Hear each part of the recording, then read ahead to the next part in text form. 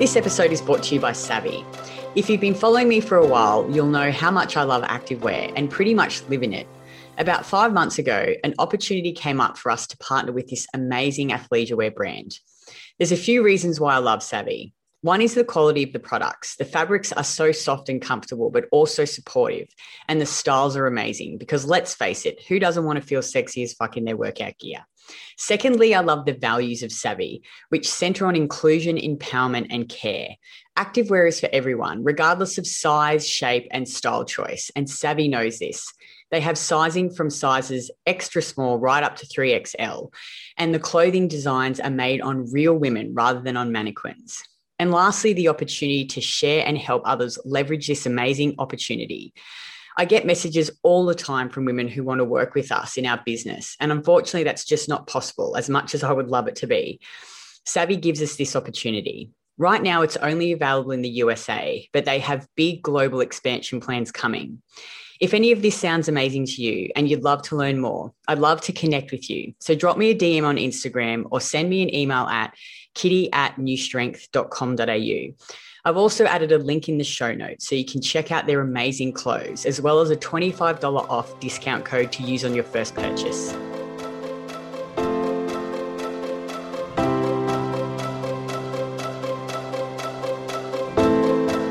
We just had this conversation in my Facebook group about how fitness models that we used to idolize and do their workouts and look at their bodies and think that's what I want at, no matter what the cost. All of them that I know of have come out and said that they're struggling with some crazy internal issues. And it's been really eye-opening for a lot of my core students, and I know just women in general, to be like, if they can make the connection. I don't know if everyone can make that connection, but for those who can make that connection are going, okay, maybe our external physique has nothing to do with our inner health. And maybe we can't look like this and achieve optimal inner health. And for people that can make that connection, that's life-changing because you can stop looking at bodies as, that being the standard. Welcome to the Win at Life podcast, a place where we share everything you need to know about restoring your metabolism so you can break free from restrictive diets and build a body and life you love. I'm Kitty Bloomfield, co-founder of New Strength and your host for this episode. Today I'm sitting down with Fallon and Kori. They are both such beautiful and inspiring women who also preach the same message. In this episode, we discuss the unrealistic expectations the fitness industry sets around body weight and body fat, restrictive dieting, and why it always leads to binge eating, our experiences with disordered eating and dieting, as well as what led each of us to pro-metabolic eating, the unrealistic expectations some women set for themselves when it comes to body fat levels and weight goals. What are realistic and healthy body fat levels for a woman? The importance of having a support system throughout the healing process, how you can achieve healthy and sustainable fat loss, why focusing on imperfect progress is so important versus trying to be perfect, and much, much more. Once you've listened to this episode, I'd love for you to leave a review on Apple Podcasts and let me know what you liked most. And as always, take a screenshot and share your biggest takeaways on Instagram stories and tag me at KITTYBLOMFIELD so we can spread the word and free other women from restrictive diets. Hi guys. Hi Kori. Hi Fallon, the gorgeous Kori and Fallon. I was just telling them that I think that I always watch their, or not like a stalker, I always watch their videos and think I just sit there all day watching their videos. And but whenever I see your reels or your photos and stuff, I think, like I was saying to Fallon, she's just beautiful skin, really pretty. And Kori's your Instagram feed is just always so beautifully, I don't know what the word is, curated. It just, your photos look so good. I'm like, oh man, I need to just get better at my photos, eh? I'm such a throw stuff out there, but you have just these beautiful photos of your son and the beach. And I'm like, so nice. That's so sweet. Yeah. But I think you guys are great. Fallon has these amazing pro-metabolic meal plans, and Kori has a course just, all around pro-metabolic eating and healing, and sort of similar message to us. We're all preaching the same message. They've also just started their own podcast, which is really cool. But I wanted to get them on the Win at Life podcast just to talk about weight gain, weight loss, body expectations and unrealistic expectations that the fitness industry sets, because I think that we as coaches and Fallon come across the same thing with women all the time. And I think the fitness industry has really set women up to have these unrealistic body image expectations about what they can actually achieve and sustain and what is healthy. But maybe before we dive into that, do you guys just want to really quickly just give a brief your history and where you were prior and how you found this way of eating and where you are now? Absolutely. I'll jump in. Prior to discovering the metabolism, I was very much in the fitness industry. I was studying sports performance and athletic performance, but I was also doing a little bit of bodybuilding and powerlifting. And it was just so much, just kind of forcing my body through things. And I was totally in that mindset of just, even though I was doing it in, I thought, a healthy way, I was really focused on external results and how my body looked and how my body performed, and didn't have an understanding of internal health at all. And so my journey kind of transformed through being diagnosed with endometriosis and then finding healing from that. And that kind of entered me into the world of, number one, holistic healing, and kind of taking a holistic whole body approach to health for the first time. But then it was over the next couple of years. I mean, it took a while for me to fully grasp, what Dr. Ray Peat was saying, and kind of accepting that, I could drink orange juice, and things like that it wouldn't, I just had so much to unlearn as far as things that I was afraid of. I definitely still had a lot of food fear, just stevia on everything. And that's just pretty much how I was eating. Yeah. Anyone that comes from kind of the fitness world, just totally, stevia was just everything. And so that's kind of how I led into the more metabolic sphere, was just really from my own experimentation and seeing how much it was transforming my life. How old are you? Honestly, Kori? How old was I? Oh, how old are you now? I'm 28 now. And when did you find this? Gotta think about it for a second. Yeah, I was 24, I believe, when I was diagnosed with endometriosis, and then found healing. And then it was over the next couple of years. I think I was pretty much I was like 95% in by the time I was about 26. But even things like dairy, I mean, Fallon and I incorporated that around the same time, only about 8 months ago, to be honest. Yes. Yeah, wow. I knew the healing properties of dairy. I knew how important dairy was, but I just believed that my body was, intolerant to it. Exactly. Yeah. Because it was showing up on tests. And so I was like, all right, I guess I'm just never meant to eat dairy. And same with my son. And finally, when I really tried out the raw dairy, went that route, because I found that I couldn't stop thinking about dairy. I couldn't. Well, I mean, how good is cheese and milk and ice cream? It's like, can you imagine not having? I eat ice cream every night. Like, it is honestly, that and pizza, I reckon, are my two favorite foods. I don't eat pizza every day, but I eat ice cream every night. Every night. Oh, it's so necessary. I mean, for just overall joy, But I actually told Fallon, somebody had made me a goat's milk cappuccino at their house last summer. Yes. And that was the first time I had had dairy in years, and someone had just made it for me, and I took a sip of it, and it awoken something in me where I could not stop thinking about it until I went and bought raw dairy for myself. I was telling Fallon, I was just like, I think my body really needs this, even though I had convinced myself I could thrive without dairy. I'll just do the eggshell powder and the pro powder and get my calcium elsewhere. But I really decided I'm going to go all in. My son, he was having stool issues prior to this, and it completely healed his stool. He started sleeping through the night when we incorporated raw dairy. I mean, it was just crazy how many benefits I saw of it. So I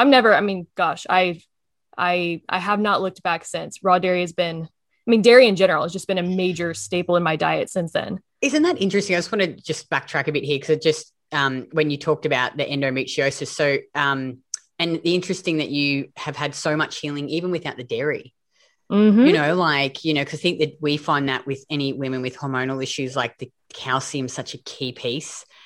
Totally. But how amazing is it that you saw, I mean, you've had it now in for 8 months, but so you got diagnosed with endometriosis and then you started the journey, and then did you fall pregnant with your son? Is that I got pregnant with him about 3 months. It was on the third month of starting my healing journey. So within 2 months, I was symptom free. And then on the third month, I got pregnant. I mean, it was fast. I mean, he was, gee, that's amazing. Oh yeah. When you know how to support your body, when you're doing it right, it's actually pretty incredible how fast it can be turned around. Does that mean that all of your symptoms, if you have endometriosis, are going to turn around in 2 months? No, but my body was, I just think, really, really ready to, I mean, it was so loaded up on like just loaded from birth control. And so addressing that alone was life-changing for me with endometriosis symptoms. So yeah, by the third month I got pregnant and I had the most, I mean, glorious, no symptoms, just like such a healthy pregnancy because, you know, I had addressed the hormonal imbalance prior to that. So yeah, it was pretty cool.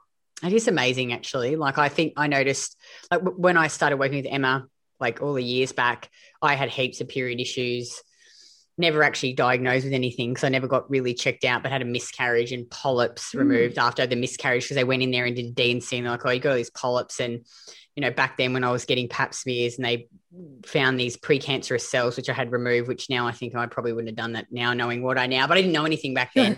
And obviously back then I was just drinking heaps and eating the green vegetables and doing all the stuff that you did. But then when I started working with Emma, and obviously I came off the pill and my period became pretty regular pretty quickly. Like, it was actually something I noticed too that improved pretty quick. Wow. Which is amazing. I think just eating more food, like I just ate so much more food and eating more like of the pro-metabolic foods and eating the liver and the oysters. And I was diagnosed with lactose intolerance when I was 12. So my mum made me drink soy and almond milk right up until I met Emma. But I'm not, you know, like we just talked about this. I just sort of like go all in. So I was like, oh, fuck it. I'm just going to drink this milk. Like, I just went ahead and I had all this gas and bloating, but I was just like, nah, I'm going to keep going, you know, and it just went away. You know, like your body just probably starts making the enzyme that breaks down lactose again, and you just sort of push past it. No, I'm not saying that everyone should do this. Like, it's probably easier to go more gently, but yeah, I know what you mean about because you just think that you're lactose intolerant. We probably are at that point, but for me, various it was reasons. For me, it was 100% the PUFAs. I mean, that I think I 100% believe that that's why I was so sensitive to dairy, was because I was eating just absolute loads. And I grew up on loads of PUFAs. So yeah, now that's like not a huge part of our diet anymore. And what do you know? You can tolerate dairy just fine. And that happens with so many of happen with my clients. And then with my core students, they're like, what? I can tolerate dairy. Yeah. They're like, after years and years and years, and they're like, this is amazing. I can eat ice cream again. Did you guys ever get it? I really got into the nut butters. Like, we got this almond butter, ABC butter. I just used to smash that stuff, like chia seeds, made my own almond milk. Yes. Just stupid shit. Oh, yeah. Where our whole household was dairy-free for a solid 5 years. So we just, I mean, our PUFA exposure was astronomical. I believe I wasted so many hours blending up those stupid almonds and then like getting the cheesecloth, like putting through. Anyway, sorry, keep going. So you got pregnant, you had your son. Yeah, that's amazing. It really is. It was, and obviously the learning journey did not stop there. I mean, it was a continuation of experimentation, like I said, because I didn't incorporate dairy till much later. So it was a very slow transition to kind of decrease all the raw greens and the cruciferous vegetables and incorporate more fruit, not be afraid of sugar. You know, I never had a problem with carbs. I'll eat all the oatmeal, you know, just dump stevia on top, but fruit and fruit juices, I just couldn't. It took me a while to get through that. So, you know, sometimes it just takes a total mindset shift to be able to see food differently. I think you've got to because I remember reading this article of Emma's, and, you know, like instinctively I knew what I was doing wasn't working. You know, I was like, reading the other thinking, no wonder I crave sugar all the time. Like, I remember reading it thinking, I've stumbled across the Holy Grail. Like, this is what I've been looking for my entire life, because deep down, you know, you're like, it's just not working. It's not working. Not at all. And especially with the binging thing, I definitely used to, any party, like any get together where there were brownies or cookies, I specifically remember my college years. And then during the endometriosis time, I could go through 10 brownies and I just thought, wow, what a weird, why can't I stop eating these? You know, I had no idea. It's because my body was so deprived of, because you're weak. The simple sugars. You're a weak person. That's what I was thinking. Oh, you just can't, like, why can these fitness models stick to these diets? And I've got no willpower. Totally. It's like you blame the person instead of, or the willpower. Oh my gosh. Yeah. Just blame the willpower that you can't resist it enough when you're fighting your biology. It's impossible. You can do it for a while. Like I think, and the older I got, the harder it got.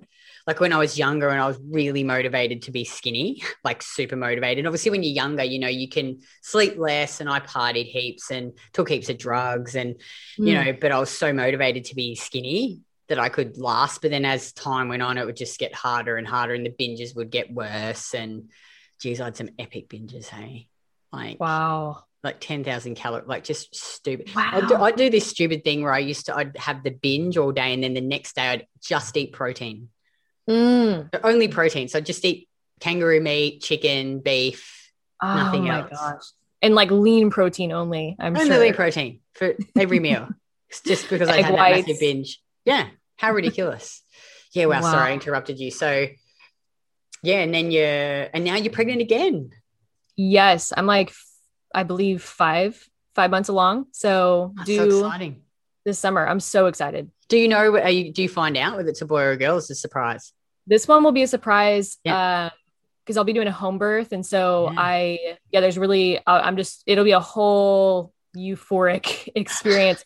Actually, Fallon, so I had a C-section with my son, and Fallon had a VBAC as a vaginal birth after cesarean. And Fallon herself also had a home VBAC with her third son. So that'd be really cool to be able to walk through the same thing that kind of she's gone through. This is just a little bit off the topic, but on this topic, we've got these friends. They're actually Craig's like best mate from school, and all their wives are just, I shouldn't say he's got all his wives, but all his friends have got really nice wives, and they're having a baby. His name's Daz, and he came over the other night because he stayed here, and he's like, after my 40th birthday, they had to go to this 8-hour like birthing class thing. And I don't know what it's called, but I think it might be something along the lines of what you guys are talking about. And he's so funny. He's like, oh, you know me, Kit, you know, like I was just going to this thing thinking, what the fuck is this? Like, but he's like, I am totally converted. He's like, I've done this course, and he said, it is just incredible. Like they teach you how to just, you know, he said, like you see all these crazy ass births where it's like push, push, push. It's like, you don't have to do that. And he's telling me all about like how you can just work with your body and the breathing and stuff. Yeah.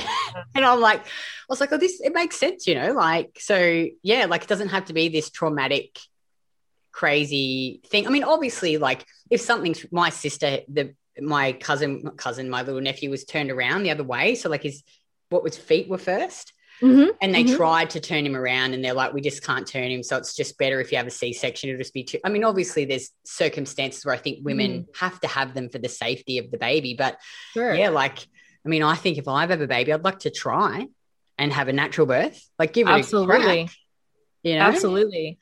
It actually is along the same vein of the whole food thing. It's like, do we fight our bodies, force our bodies to do things that they're not meant to do? Or do we just trust our bodies that they know what they need, that they know what they crave? I mean, birth is similar in that way, where it's like, you are so like designed to be able to do this. And if we just can unlearn all the things that we've learned out of fear, you know, from the medical industry, if we can just unlearn all that stuff, and just Hollywood, like you said, with all these movies and TV, if it's really perpetuated this idea of birth is a medical emergency, and that we're incapable of doing this on our own. So it's a parallel in a way of just like, man, we've just gotten really disconnected with our bodies, and we got to relearn trust. So it'll be a really empowering, I think birth is just a really empowering experience for anyone that goes through it. Yeah, it looks, you know, like my friends tell me stories, you know, and there's some good stories and there's some that have like, you're like, oh God, like I think I was talking, actually, Emma and I know this is totally off topic. We were having this conversation and she had to have 2 C-sections and she told me why, I just can't remember. But she's like, I think, Kitty, the secret is to find, is it obstetrician? Is that what you call your baby doctor? Is it obstetrician? Yeah, exactly. Yeah. So find someone that is really, she said, that you trust and that will have your babies and your health, but they're not just someone who says everyone has to have a C-section. It's like, what's the best and most natural thing that's going to be best for the mum and the baby? And if for whatever reason you have to do it, she's like, you want someone you can trust because they're telling you to do it because it really is the best thing, because shit can go wrong. Like, she was telling me some ridiculous stat that, like, before they introduced C-sections, like 30% of women died in childbirth. Like, it's really, oh boy, like it really, it is a traumatic. I mean, I shouldn't say because I haven't done it, but it's stressful on your body, right? Like, it's a hard, I can't imagine you've done it 3 times now, Fallon. You'll be the expert. Yeah. Hardly. Vic actually had a vaginal birth after having a C-section. My ops manager. That's amazing. Yeah. Oh, that's awesome. She said Ruby just flew right out. Like, oh my God. But that's so cool for you. Like, it'll be exciting, I guess, is the. Oh yeah. What an experience. It's transformative already. And I just have a really great, so I live on Maui and the culture here is very, they very much normalize home births and midwives and holistic care during pregnancy. So man, I just have the best support team around me. I mean, it's been a great experience. Yeah. Wow. That's exciting. Well, you'll have to obviously share not like you're going to get a video camera and video it live on Facebook for everyone to see, but Instagram live. You can share obviously after you have the experience. Yeah. I'll totally be sharing all the details. Yeah, cool. Oh, that's exciting. And what about you, Fallon? Because I know you've had a bit more health issues with Hashimoto's. You have Hashimoto's, hey?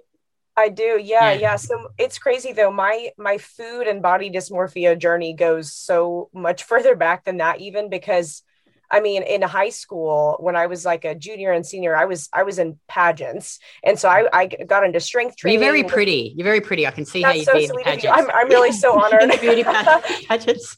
Yeah, right.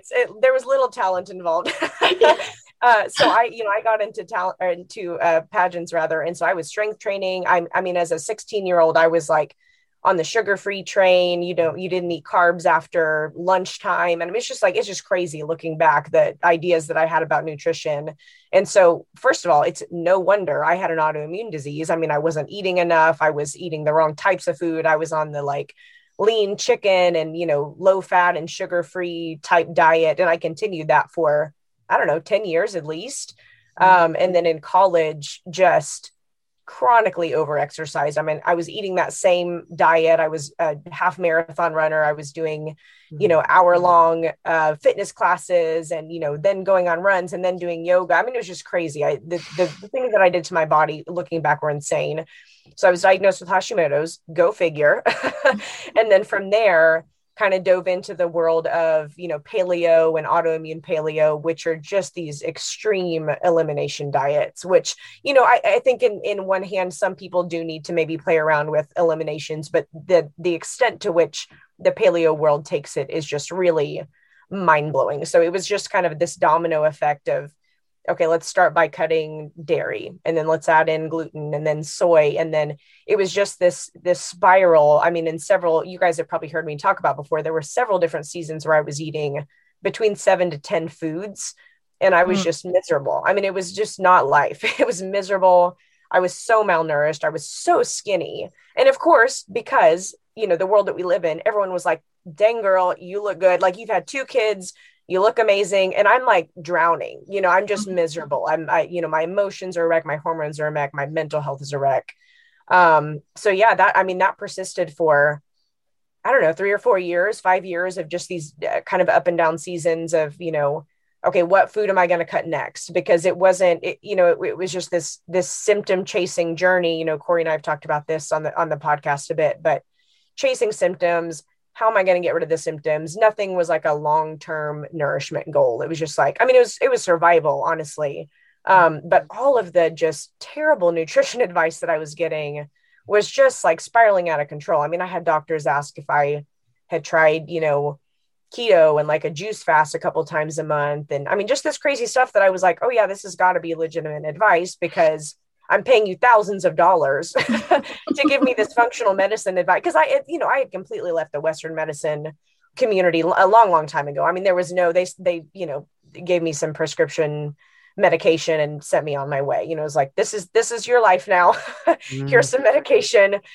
Good luck. And so, I dove into the world of wellness, but the entry point for me was just completely wrong. So it just kind of, when you're in the paleo sphere, you're low carb unintentionally a lot of the time. It's just, you're not, and I was kind of in the Whole30 world, which is the whole idea of like, no added sweetener. You can't have too much fruit. I mean, I was having doctors encourage me like, hey, don't have more than, maybe 2 or 3 servings of fruit in a day. And so I had this just insane food fear by the time I was 4 or 5 years in. So I really just kind of found this incredible healing after my 3rd son was born.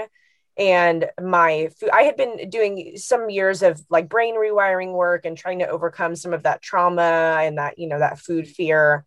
And so I started expanding my diet, which is, kind of what led me to meet Kori, and then led me to this whole metabolic sphere. And it was just almost this like night and day transformation of the food I could eat once I decided that I wasn't going to let food control me and be the enemy anymore. And so now, I mean, I had sourdough pizza for dinner last night with full on. Me too. Grass-fed cheese.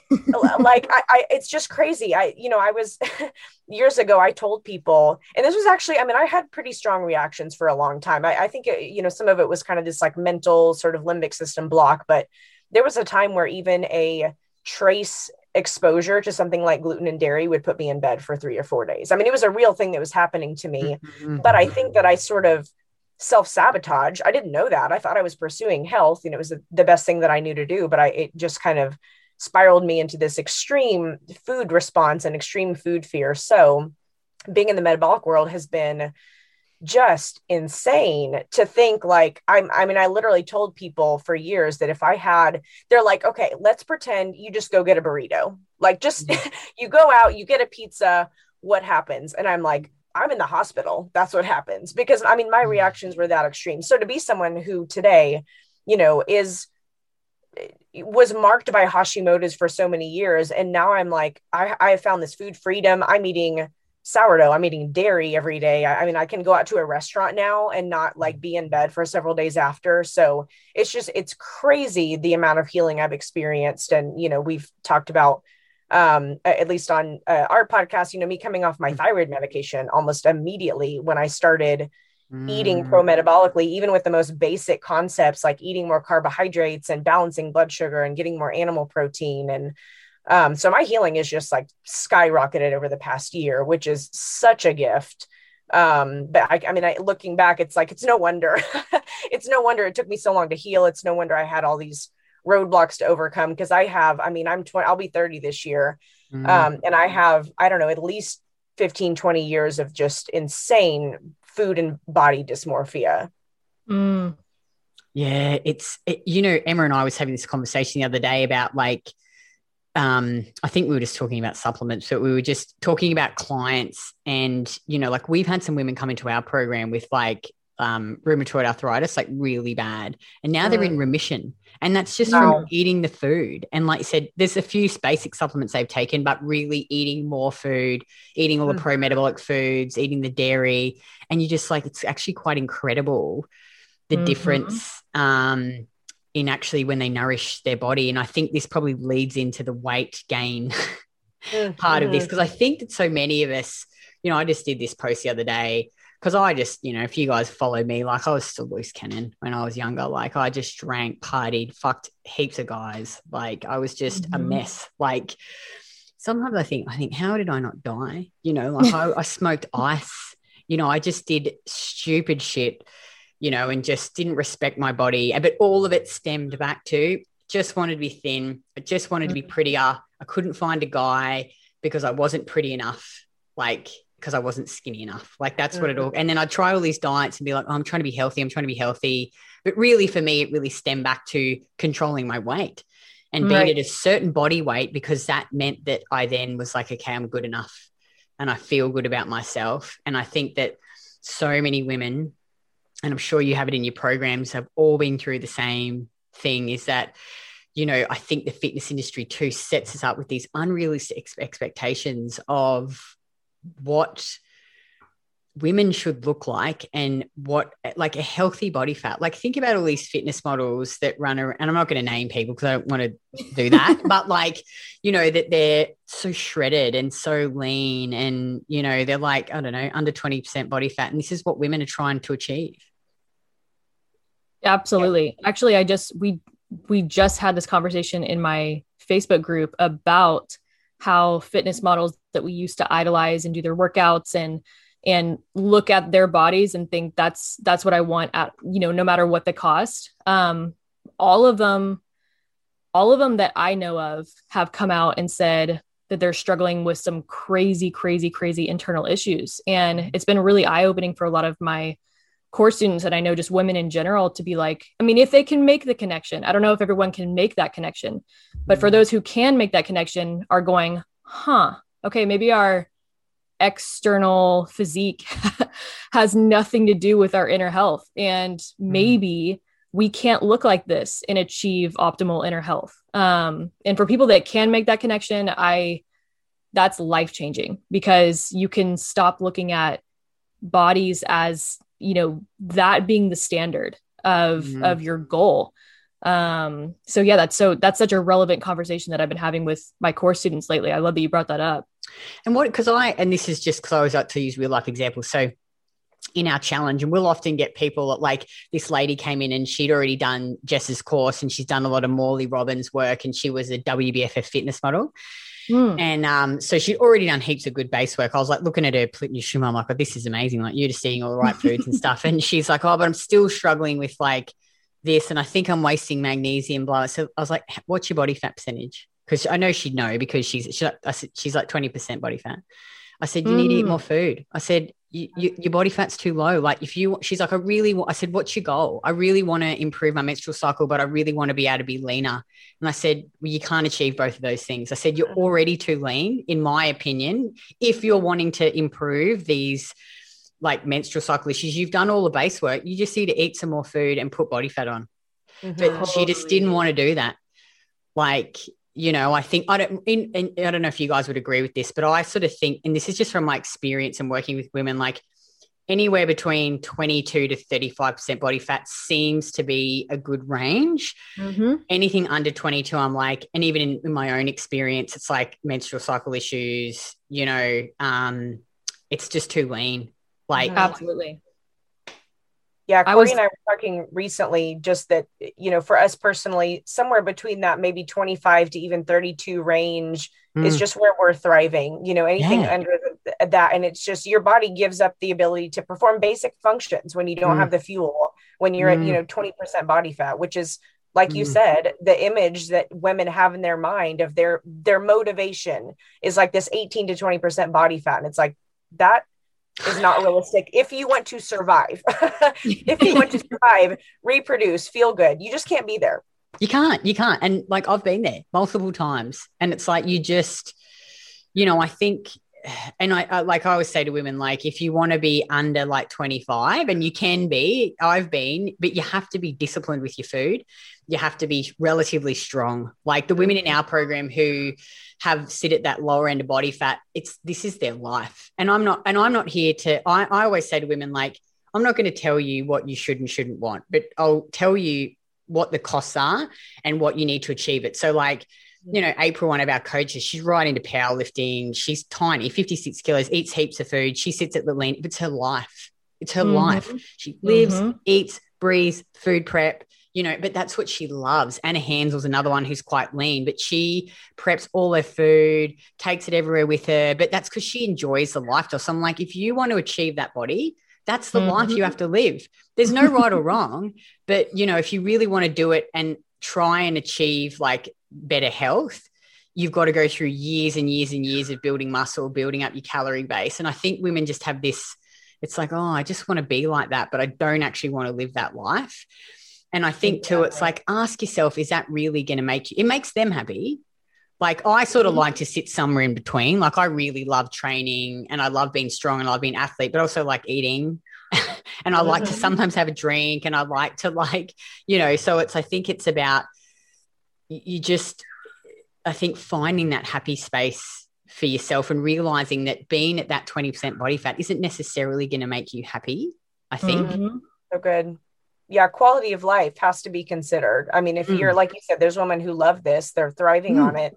That's awesome. You know, I'm not one of those people. I thrive in this, like, you know, maybe 28% body fat range. And I'm comfortable with that. If that gives me freedom, then like that's where health is found. Yeah. Yeah. And I think that, like, to do the muscle, like, I don't know if you guys have been following, Craig and I have decided that we're going to, like, we want to have a baby, but it all sort of started last year. We were in and out, like, just a long fucking story. But anyway, I'll share more of it as we go along. And I think for a while, I really held on to being an athlete.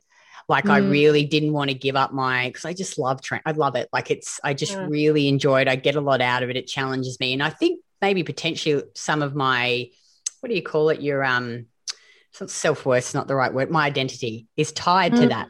Like, that's what I've been for so long. So all of a sudden I was like, oh, fuck, because I know and I understand, you know, having a baby, like, you need to be high body fat. You need to slow down. You need to really nourish your body even more so than you're doing now, you know, like, and I found it really hard to go, okay, I have to switch modes. And I think I really resisted for quite a number of months.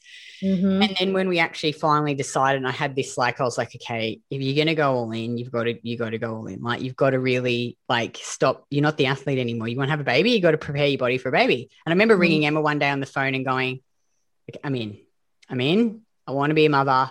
I'm in now. I know I need to, like, dial back my training and just slow down, be less like me, you know, just really loosen the reins on the food. And not that I was ever really restrictive, but I was quite structured, you know, I'd eat my food. And, you know, now I'm just like, oh, I'll eat a whole large sourdough pizza and whatever. And slowly my body fat's come up to like 27%. So I look obviously different. But I think, you know, if you're a woman and you're trying to fall pregnant, fix menstrual issues, fix health issues, would you agree that you probably potentially, if you're leaner, have to put on some body fat?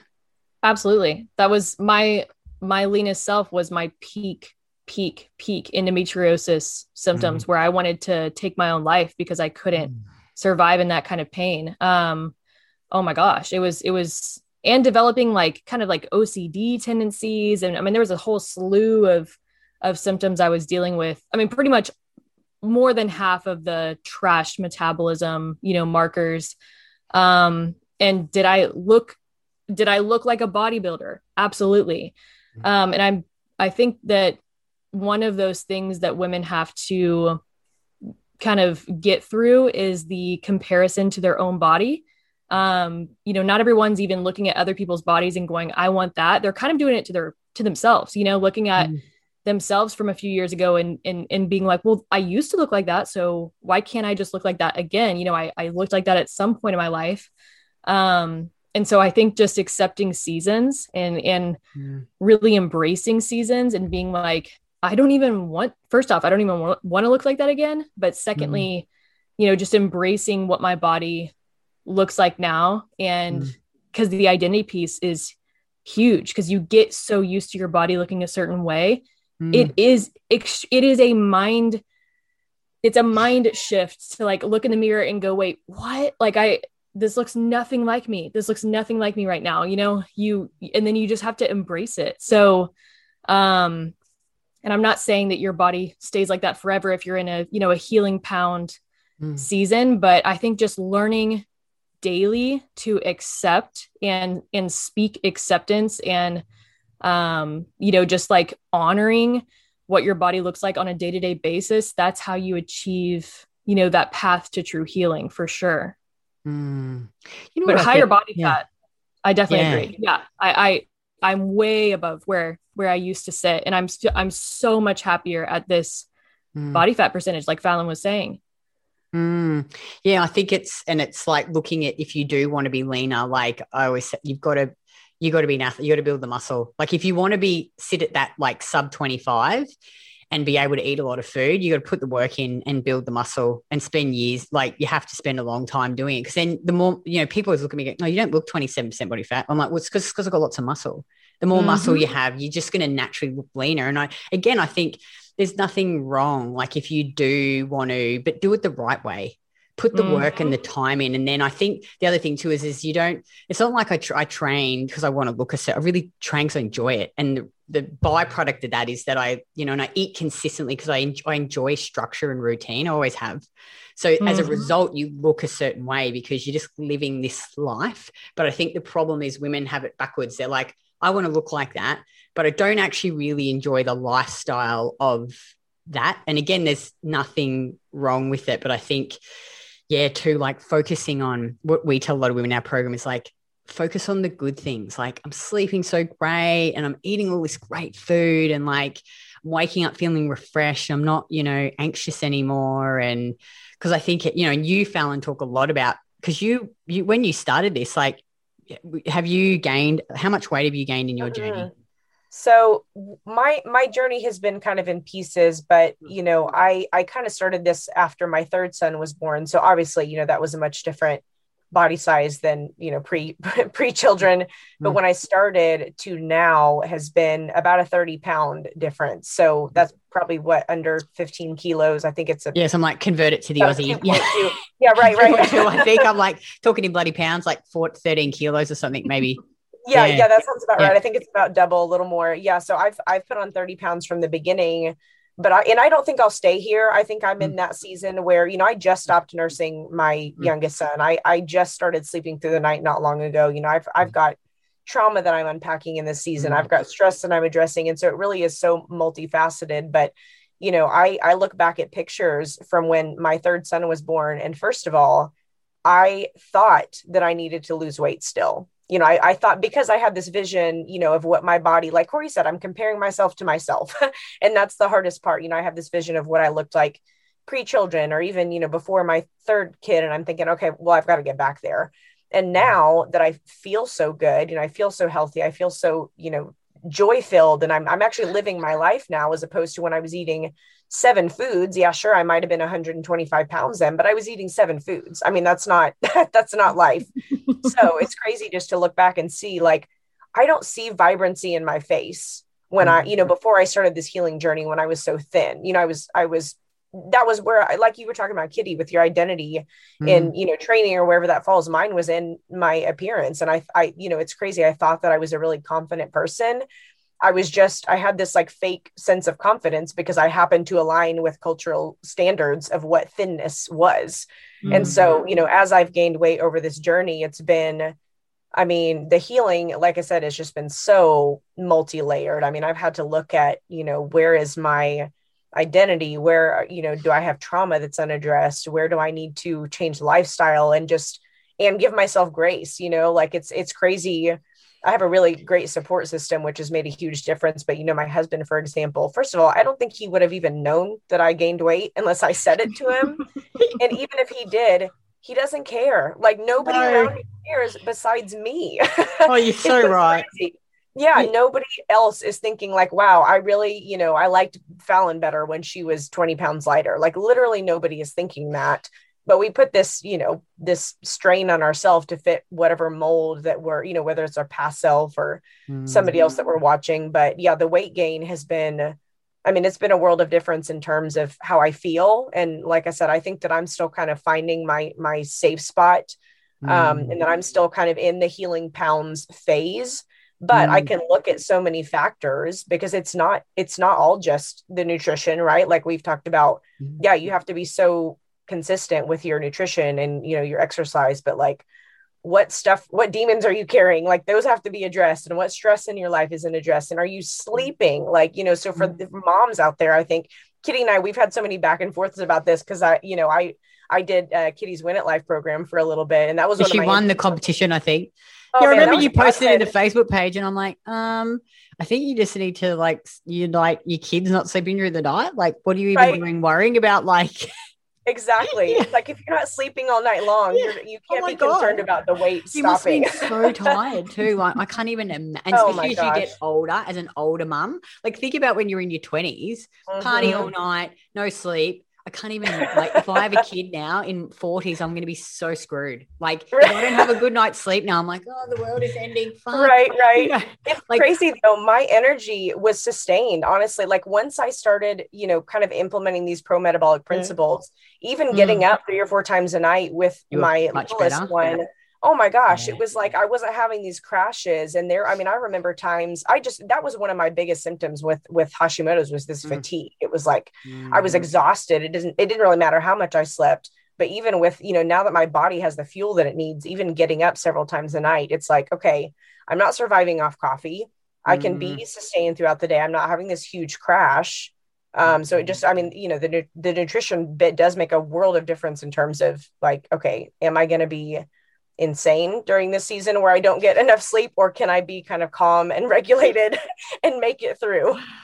Yeah. Totally. I think about all these poor mums, like we had women come into our challenge, breastfeeding, eating 1,000 calories. And I was Vic, I remember Vic saying to the lady, double your calories immediately. Like, she's like, need, but they're so scared. Like, they're like, just so, but trying to lose weight while like purposely focusing on it when you like, when you're not sleeping is so key. Like so we say the same thing in our program. A lot of women come in like, shouldn't we focus on body composition change and doing it a healthy way?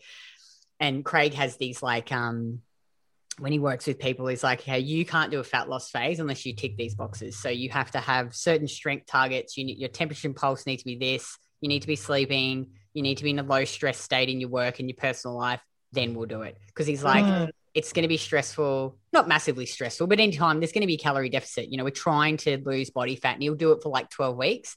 So it's like everything needs to align, because if you're not in a good spot, we're not doing it. Like we're not doing it. And he just tells them, because you're right. It's like, if you're not sleeping, you just got to accept, you've just got to accept, don't you? In that time, you're like, for this time, I have to just be okay with how I am and nourish my body. But it's hard, isn't it? Like, it is. It's tough.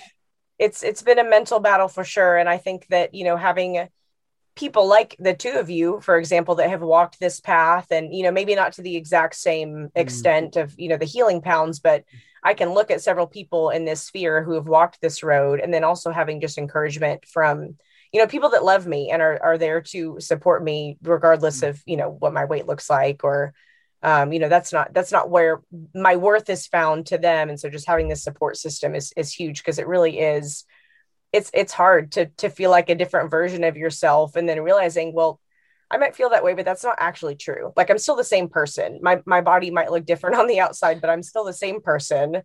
So yeah, it's definitely a lot of just mental, like the brain rewiring stuff I kind of mentioned. That's been a big thing for me. You really have to learn how to stop sort of this spiral of self-deprecation, because it can happen really quickly, for sure. Would you guys agree too that, like, the more severe the dieting, the longer the period? So like, Fallon, you did it good. You really like, from 16, like that was a long time, a lot of years you developed Hashimoto's. Like, the more severe it is, the longer it is, maybe probably the more weight gain. So the tinier you were, and then the longer you have to sit in that healing period before you can actually then begin to go, okay, now I want to lose some body fat. Like, would you agree with that? Like, because I think a lot of women, they come to us, oh, I've been dieting for 30 years and I've got all these like issues, but then they're like, oh, I just want to fix everything in 12 weeks. Right. Oh yeah, I agree 1000%. And I even, I've had to stop and look at my own journey. I think back to my paleo days. I mean, the kind of the paleo model of eating is like, you put a protein and, the rest of your plate is veggies. There's a big trend in the paleo sphere that your plate is 3/4 veggies. So that's what I did for at least 4 or 5 years. Maybe there were some root veggies in there, but mostly it's like leafy greens. So, I mean, point is, I look back and I'm like, I have no idea how low calorie and low carbohydrate I was eating. And that was a 5-year long process. And even before that, there's no doubt I was chronically undernourished. That's just women mostly are, unless you have a really solid understanding of what your caloric needs are, what your nutrition priorities are. Most women, especially in our like Western, modern culture, they're just under eating. And so looking back and realizing, okay, one, I was eating I don't know, definitely under 1,500 calories for possibly 10 plus years. I mean, that's a very long time. And you were 125 pounds. So that's like, I just want to work that out because it just shows like how small you were. 125 divided by 2.2, 56 kilos. That is tiny. Yeah. And I'm 5'5", so not, I'm kind of a middle of the pack in terms of height, but I mean, it's wild to look back at photos. I mean, I look like a literal child. Yeah. Well, I remember when I competed for the very first time, and I'm 5'8", and I got down to 54 kilos. So you really maintained that weight for 5 years, and I only maintained that for a week maybe after the show. Like, that stupidly, I looked like anorexic.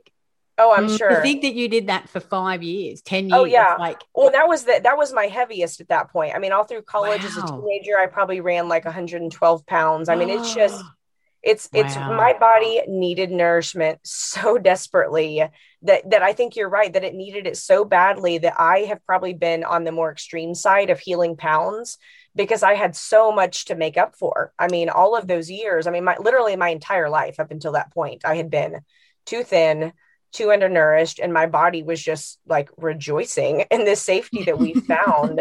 And even still, I'm not like a large woman at this point, but but my body is still finding that place of safety. And it's just been, I think the more damage you do, for sure, it's like the more recovery you have to do. I mean, it makes sense, right? Well, you have to. Yeah. Like, I've never seen anyone like that. We've had some really severe cases come in, and it's like they've spent like 2 years just holding heavier body weight, more body fat, like it's just, that's just the unfortunate reality. I think once you can accept that, it becomes easier. And at some point too, you have to take some ownership, I think, and go, well, I did this to myself, regardless of, like, obviously I followed other people's stupid fucking advice, but I'm now going to take ownership that I'm going to put the work in and the time to, it might take you another year of being at where you are. Maybe, I don't know, like. Sure. Yeah.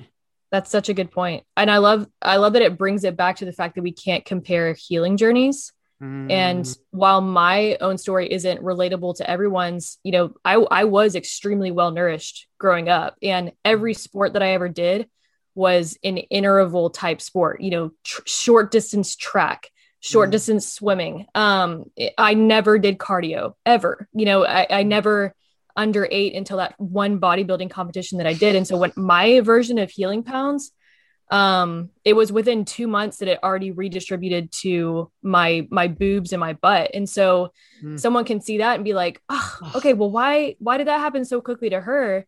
But you have to understand that I didn't spend my entire life restricting.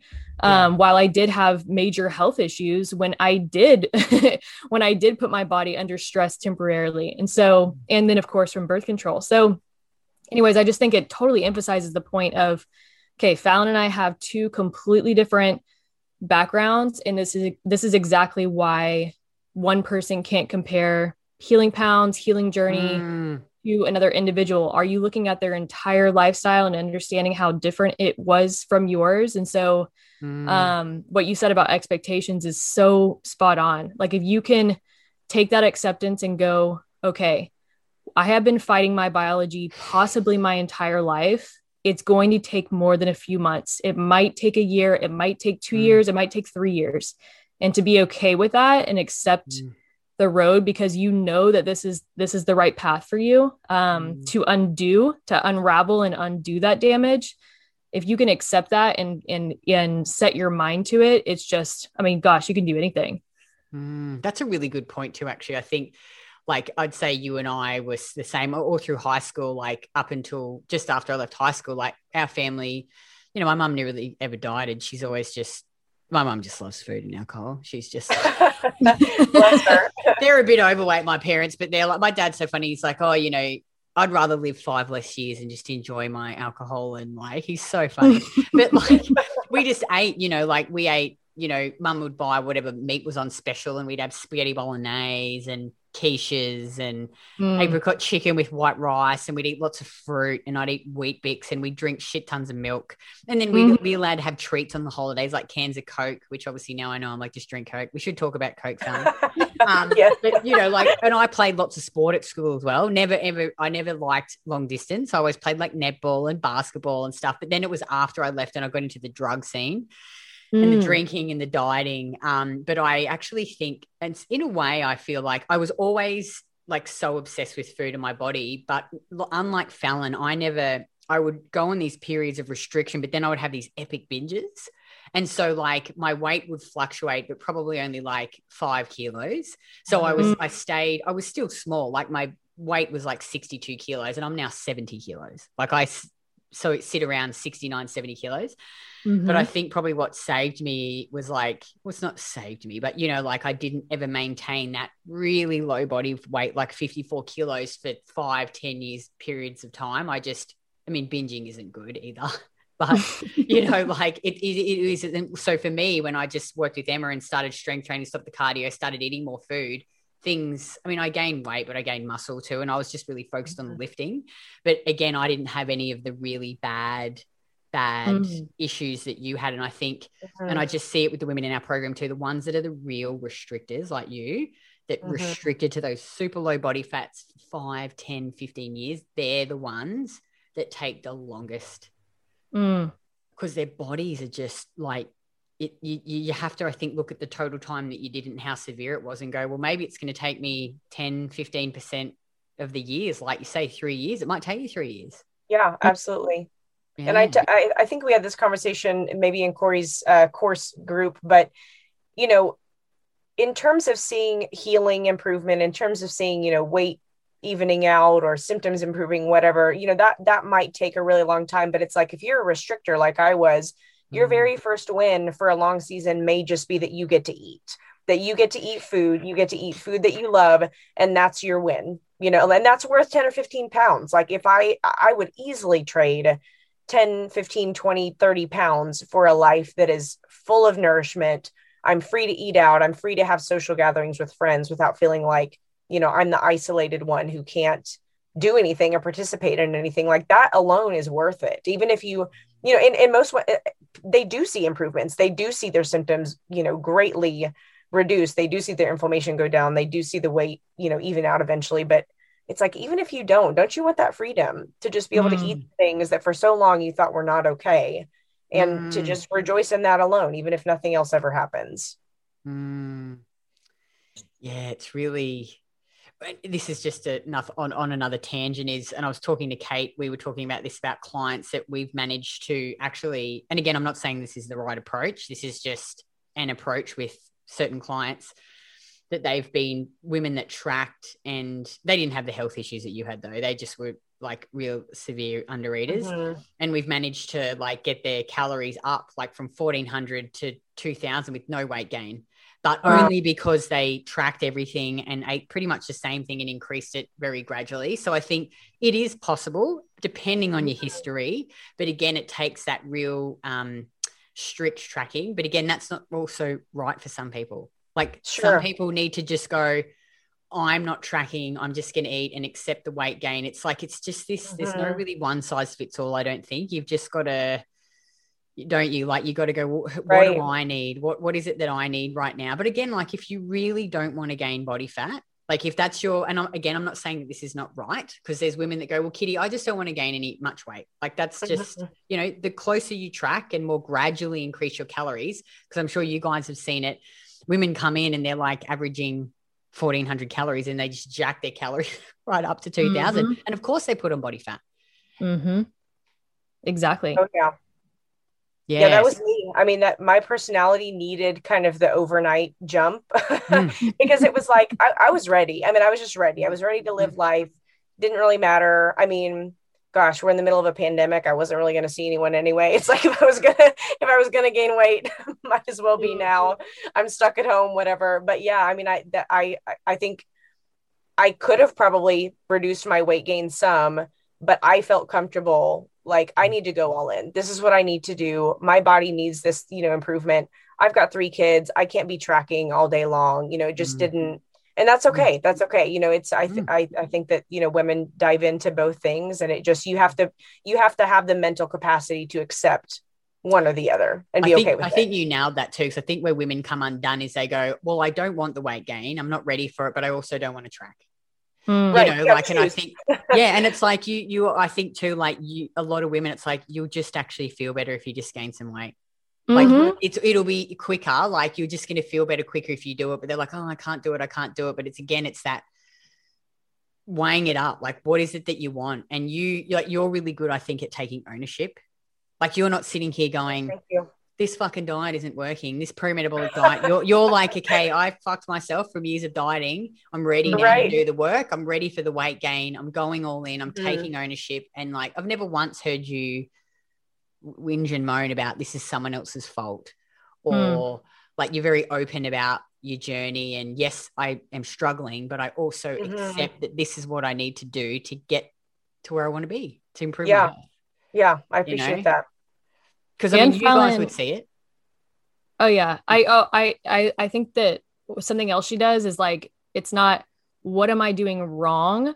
That's not the focus. It's not what am I doing wrong. It's what is my physiology doing right now. It's like what does my body need to be doing right now. And that's the difference in the mindset. Like that's what she offers, and what I see just exuding out of her. So it's such a blessing to have that kind of a voice in here. Absolutely. I appreciate that. At the end of the day, I think you've got to go like I don't know, this isn't the same, but going back to wanting to have a baby, I was like, well, I do still want to stay an athlete, but right now what I want to do is have a fucking baby. So I just have to do what I have to do. Like, this is what I have to do to go down this path. And even though I may not love it, because I loved what I was doing before, it's like, well, suck it up, kitty. Like, enjoy, try and embrace it. Try and, you know, appreciate it for what it is and this experience that it's going to be. And just be like, in my head, I just think, well, what do I need to do? Like I said to Emma, just what do you think I need to do to get there? What's the optimal way? You know, she's had 2 kids, and it's like, okay, well, I'm just doing this. This is what it is. You know, like, probably like you're like, well, this is what I need to do. I'm just going to enjoy it, and I'm going to try and embrace it. And yes, there'll be times when it's not the same with me, but like, there's times when you think, fuck, I hate this weight gain. Like, but you most of the time are trying to focus on the positive things and, you know, the yummy, delicious. And look, let's face it, 27% body fat isn't overweight. Right. I know. You know, that again, standard. Yeah. And like, this is what we're talking about now, is like, what really is, like, you're not overweight. That's the thing. Right. You're not. You're a healthy. Right. And what's crazy, you know, if let's say I started out at 240 pounds, let's just say, and I dropped down to the weight I'm at now, it would be like this huge success story, right? I know. It's just so subjective, you know, how you see people. It's ridiculous. These standards that we, you know, try to live up to. It's just crazy. Yeah, that is so true. Because it's like, you're comparing to the old, which is not healthy. Exactly. I don't want to be that person anymore. Yeah. And just like the actual person, instead of just, I mean, I love what you said way earlier about how you're talking about your husband. You were saying, I don't even think he would notice that unless I told him I gained weight. I don't even think he would notice, because what the husband notices, what our partners notice is, whoa, her sex drive came out of nowhere. You know, she's no longer snapping at me. She is calm. She's not snapping at the kids. She has energy to clean the house. What your husband notices is like just a mound of a difference in just how you show up on a day-to-day basis. You know, I can't imagine that being this minor thing that anybody really notices when they see how you're transforming into another woman just because you're well nourished now. So in the piece of what Kitty was saying of, you know, how, you know, some people need to go in quicker, I really think it's for that reason. It's like, are you so undernourished right now that your body just so desperately needs just to self-regulate, like literally just to self-regulate your mood, and accepting that and accepting the wins of, okay, here's what I can achieve faster. Here's how I can show up as a better person on a day-to-day basis. And, you know, temporarily accepting or long-term accepting what your body needs to do, as a result of jumping in quickly. And some, you know, it's not a mistake to jump in quickly. I totally agree that some people need to do it. And even when I was incorporating dairy, last summer, I could not stop eating it. Oh my gosh, I could not stop eating it. And was I going to stop myself? No, I wanted it and I needed it. And I just pounded it. I think I probably ate 3/4 of a block of cheese, like a large block of cheese a day. Very expensive habit, by the way, but I eventually self-regulated down where I wasn't craving it as much. Yeah. Cause I knew that's what my body needed. Yeah. Mm-hmm, exactly. Yeah, it is. And like Fallon, you'll probably never be back at 50, like whatever it is. Like I actually, a while back, a few years back, I just threw out all these clothes because I was like, I had this dress that I gave to April. I remember I bought it in Dubai. It was this silk. It was beautiful. It had this great corset in it. I couldn't even get it over my thighs now. I was like, how the fuck did I fit into this?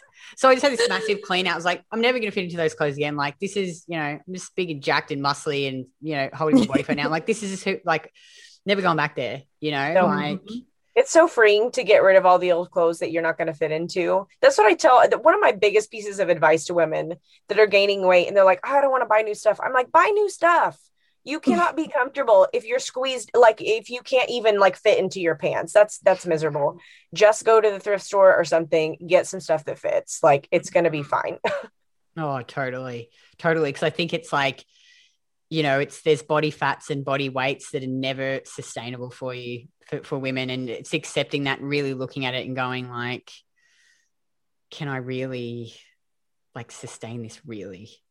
Like being honest with yourself and just accepting and going, you actually, that's what I was going to say about the husbands. It's like Craig always says to me, he's like, no, I love it when you're fatter. He's like, when you've got more body fat, your ass all jiggly. He's like, you got this big ass, it's really big. I won't tell you exactly what he says. But and women message me actually whenever I post about that. They're like, oh, that's so interesting. My husband's the same. He loves my body when I'm like more curvy. And so it's like we've got this fucked up idea in our head that we need to be lean and, like, but men. Totally. They love my whole mindset has changed on what I see as like a healthy body now. Years ago it would have been being just shredded, being able to see a 8-pack, and now I'm like, I don't see that as healthy or thriving at all. Like I want curves. That's what I want. I want voluptuous curves. And it's so biological for men to desire that anyways. I mean, they're attracted to curves. They just are. Yeah. Like they're like musclies. It's like another guy, Mm-hmm. You've got more muscles than me. Now let's talk about, because I get a lot of comments from women. I don't know if you guys get this too, but Kitty, you've never been overweight. Like you've always been tiny, you've restricted. What about me who's, 100 kilos, 45% body fat, does need to still get healthy, but lose body fat. Is it the same process? And like, we've got lots of women actually in our program who've lost 10, 20, up to 30 kilos, and their problem was always similar to ours, but we were just better at restricting, and these women just restricted, then would binge and drink and binge. And so the weight would come on, and there was a lot of deep seated, we talked about this trauma, unpacking the trauma and why they're turning to the alcohol. But the process is the same. Like I told you guys about Sian, one of our best physical and I'd say mental transformations, because she really has done a lot of work on herself and her relationships, and she's identified why she would turn to the alcohol, because she always said, I never felt like I was smart enough or good enough. And, every time something happened, I'd just go and drink and eat food and binge. And she's lost like nearly 30 kilos, eating 2,400 calories a day, only strength training 3 days a week. She looks so healthy. Her skin glows, and it's the same. But she had to focus on eating consistently and balancing her blood sugar and eating the oysters and eating the carrot salad and getting enough adequate calories. So let's talk about women who are at the other end of the scale. Like, is it the same process? What do you guys think? I'd say absolutely. I mean, go ahead, Kori. Oh, I didn't even realize you were trying to talk. I'm so sorry. We do this a lot with each other. I think what the key word you said was consistency, and really learning, really unpacking and really learning, okay, why was that cycle there in the first place? I mean, just I always say that this journey in general is not for the faint of heart, because it kind of just digs up a lot of yucky stuff, a lot of trauma, a lot of mindset, a lot of childhood habits that we learned from our parents, maybe, or our caretakers. I mean, it all comes out. It all just like, it's like a gross wound that just comes to the surface, and we actually really have to address it. And so, yeah, it can be totally scary for someone who is on the other end of the spectrum and hears, the phrase healing pounds or safety pounds. And that just really is scary. It's terrifying them, actually, because they want to go the sustainable route, but they are just like, I don't think I can possibly gain, another pound. I'm ready to start losing. But we really have to understand what has to happen for weight loss to be achieved in the first place. And a lot of these women, in fact, I've never seen a client or a course student that, came in and said they were ready to lose weight, but could physically lose weight at that point because they still had, irregular cycles or painful cycles, or weren't sleeping through the night. And so it's just so important yes, absolutely. The process is the same. And it's so important to have those realistic expectations of, okay, what does it actually take to lose weight in the first place? Why is this weight here in the first place? It's here, because of safety and because of my history. And so just unpacking all that is, like I said, it's not for the faint of heart, but it's so worth it in the end, because it is the most sustainable path. What would you say, Fallon? Yeah, I agree. I think that, regardless of whether you're needing to maybe gain or lose long term, if your body needs to find safety, it needs to find safety. So you don't, just because you're already overweight doesn't magically mean that your body is going to find safety any quicker. Because I mean, we look at so many women that have gone through, programs like the two of yours, and sure, they might be overweight, but they've been eating 1,000 calories, 1,400 calories for years and years and years. And, like the things we've talked about, maybe they're carrying all this trauma or this stress or a toxic environment in terms of, relationships, or even like actual toxins. Maybe they've got exposure to, chemicals or whatever it is. And just because your body's already overweight doesn't exclude you from needing to find safety. So that might need to happen. I think that a lot of women ask, like, well, does it have to happen? Is it a guarantee? Well, no, but your body might need to find safety, and you have to be okay with that. It's like, if people, I'm sure you guys get this question all the time. It's like, is this method for weight loss? Well, the answer is yes, maybe not tomorrow, but yes. Like, the most sustainable long-term weight loss and healthy weight is going to come through this approach. And I think that, women just have to, like you've said, Kori, it's not for the faint of heart. They have to be aware that this is the long game. This is not like keto, you're going to lose weight in 2 weeks. That's just not, it's not an immediate weight loss. It's a long-term, in it for the long haul type lifestyle. And you have to find safety in order for that to happen. But it's a hell of a lot longer than spending fucking 30 years doing quick fix diets. Like, that's what women say, oh, it takes too long. I'm like, yeah, but what's the alternative? The alternative is you spend the rest of your life trapped in these diets, either restricting and then binging. Like, there's this, we do, talked about these roundtables we do. And this is an example of a larger lady. She's 111 kilos, and she got on our roundtable and she's like, Kitty, I just feel like I just can't be consistent. And I'm like, something happened. I said, well, tell me what happened. And she's like, oh, well, I'd done the challenge for 4 weeks. And I think because it's a challenge, even though our challenges aren't about weight loss, they're about, like tracking your food and bringing your calories up and being consistent and teaching you the fundamentals. She's like, I was really focused for 12 weeks. And then now I've come and signed up for a year. She's like, the enormity of going, well, this is going to take me more than a year has made me go, okay, like, I don't know if I can do it. And I said, well, what specifically has happened to make you think that?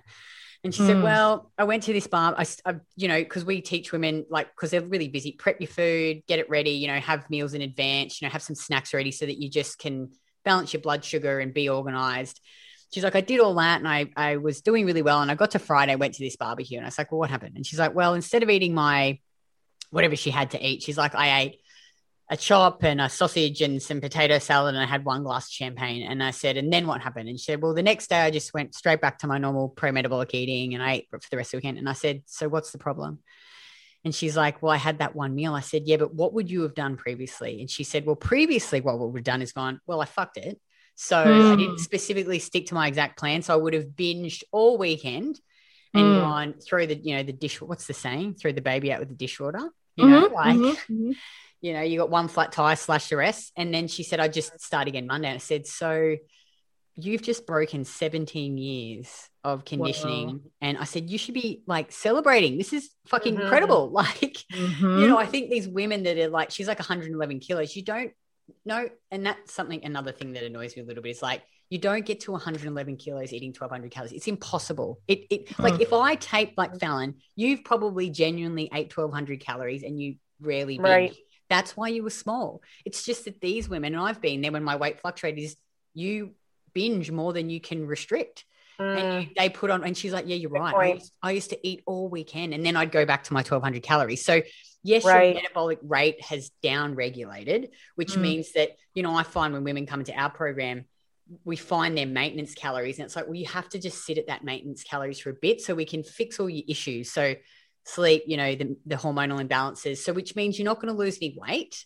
Hopefully you won't gain weight. We'll just try and keep you at a good place where you're feeling good. And then when everything's better and your calories have come up and you've maintained your weight, we can go, okay, cool. Now how are we going to get the fat off? Like, do we just move a little bit more? Do we create a small calorie deficit? You're going to strength train, because if you ate 1,200 calories for the rest of your life, you wouldn't be 112 kilos. Like it just doesn't work like that. But, it's, I think for these women like that, it's getting them out of this cycle of I've got to see quick results. And she was saying that her friend's like, oh, so have you lost any weight yet? And she's like, no. And it's really hard to explain to them what I'm doing, because I said, for you, I think just right now, you need to establish these good, healthy eating patterns and establish moderation. So you went to that party and you practiced moderation. You ate a few things you enjoyed. You ate till you're full. You had one glass of champagne instead of 5 bottles. Well done. Like, it's this, I think we have this, and I used to be the same. It's this extremist mentality. It's all or nothing. I'm going all in eating 1,200 calories or I've fucked it and I'm going to go and eat 10 pizzas and a tub of ice cream. So I think for the bigger women, it's really breaking that cycle down of that extremism, I think. And it took me a while to do that, to practice moderation, because I'm just not a moderation person. It's all or nothing, but I'm better now, obviously, because I just, know that, well, I can't ever eat 1,200 calories again. But would you guys agree with that?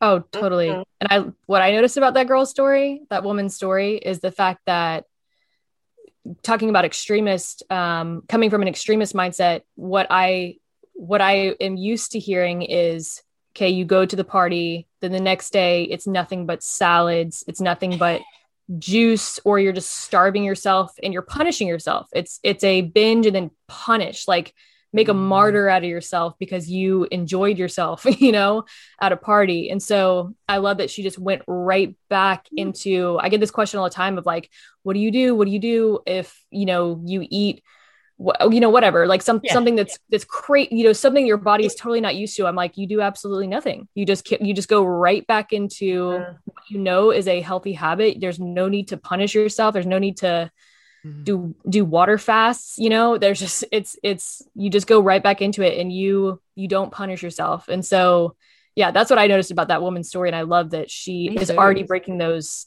cycles. And, I mean, gosh, speaking of eating low calorie, I remember quite a while ago, I was watching one of these, I don't know why I got into these series, but it was like dietitian reviews this person's full day of eating, just because I thought it was entertaining. And I remember, do you know who Kelly Ripa is? I've heard it. Because I don't know. I don't know if this is a name over in Australia, but she just is a big TV personality. And anyway, she was just going through, she's extremely, extremely lean, super lean, kind of like she's known for really how fit she is. And I think this is, I mean, I remember my own mom and just hearing a lot of moms talk growing up going, oh, that's my goal body. That's my ideal body. When I'm her age, I want to look exactly like that. I think she's maybe mid 50s. I'm not really sure, but anyway, she went through a full day of eating. I don't think there was more than 500 calories in the day of eating. And I'm like, and she even said, I don't really cheat. This is exactly what I eat because this is what I want to look like. And it was interesting reading through the comments of the YouTube video, because they were like, I'm actually really glad she's being transparent that, this is what she eats to achieve, this, her body looking like this. It just gives a better, that's insane, isn't it? It's insane, but it goes back to, okay, for these people that have been in it so long, it's not eating 500 calories a day every single day. It's slowing down your whole metabolic rate and then binging. And how can we break that cycle and get back to nourishment? Yeah, because you don't some people might listen to this and just go, maybe I just say what I think. But literally, Craig and I have worked with thousands of women, and you can't get to 110 kilos eating 1,200 calories. You can't. That woman looks like it's the binge. And every time we question them more and dig a bit deeper, they're like, yep, Kitty, I've just been binge eating.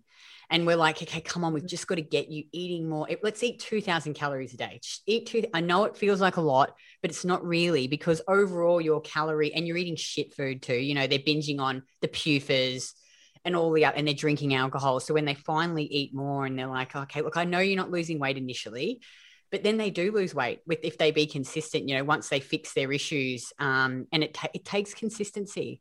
We always try and encourage in our program, it's a small calorie deficit, because you have to be in a calorie deficit to lose weight, but it's how you create it that's important and where you start from.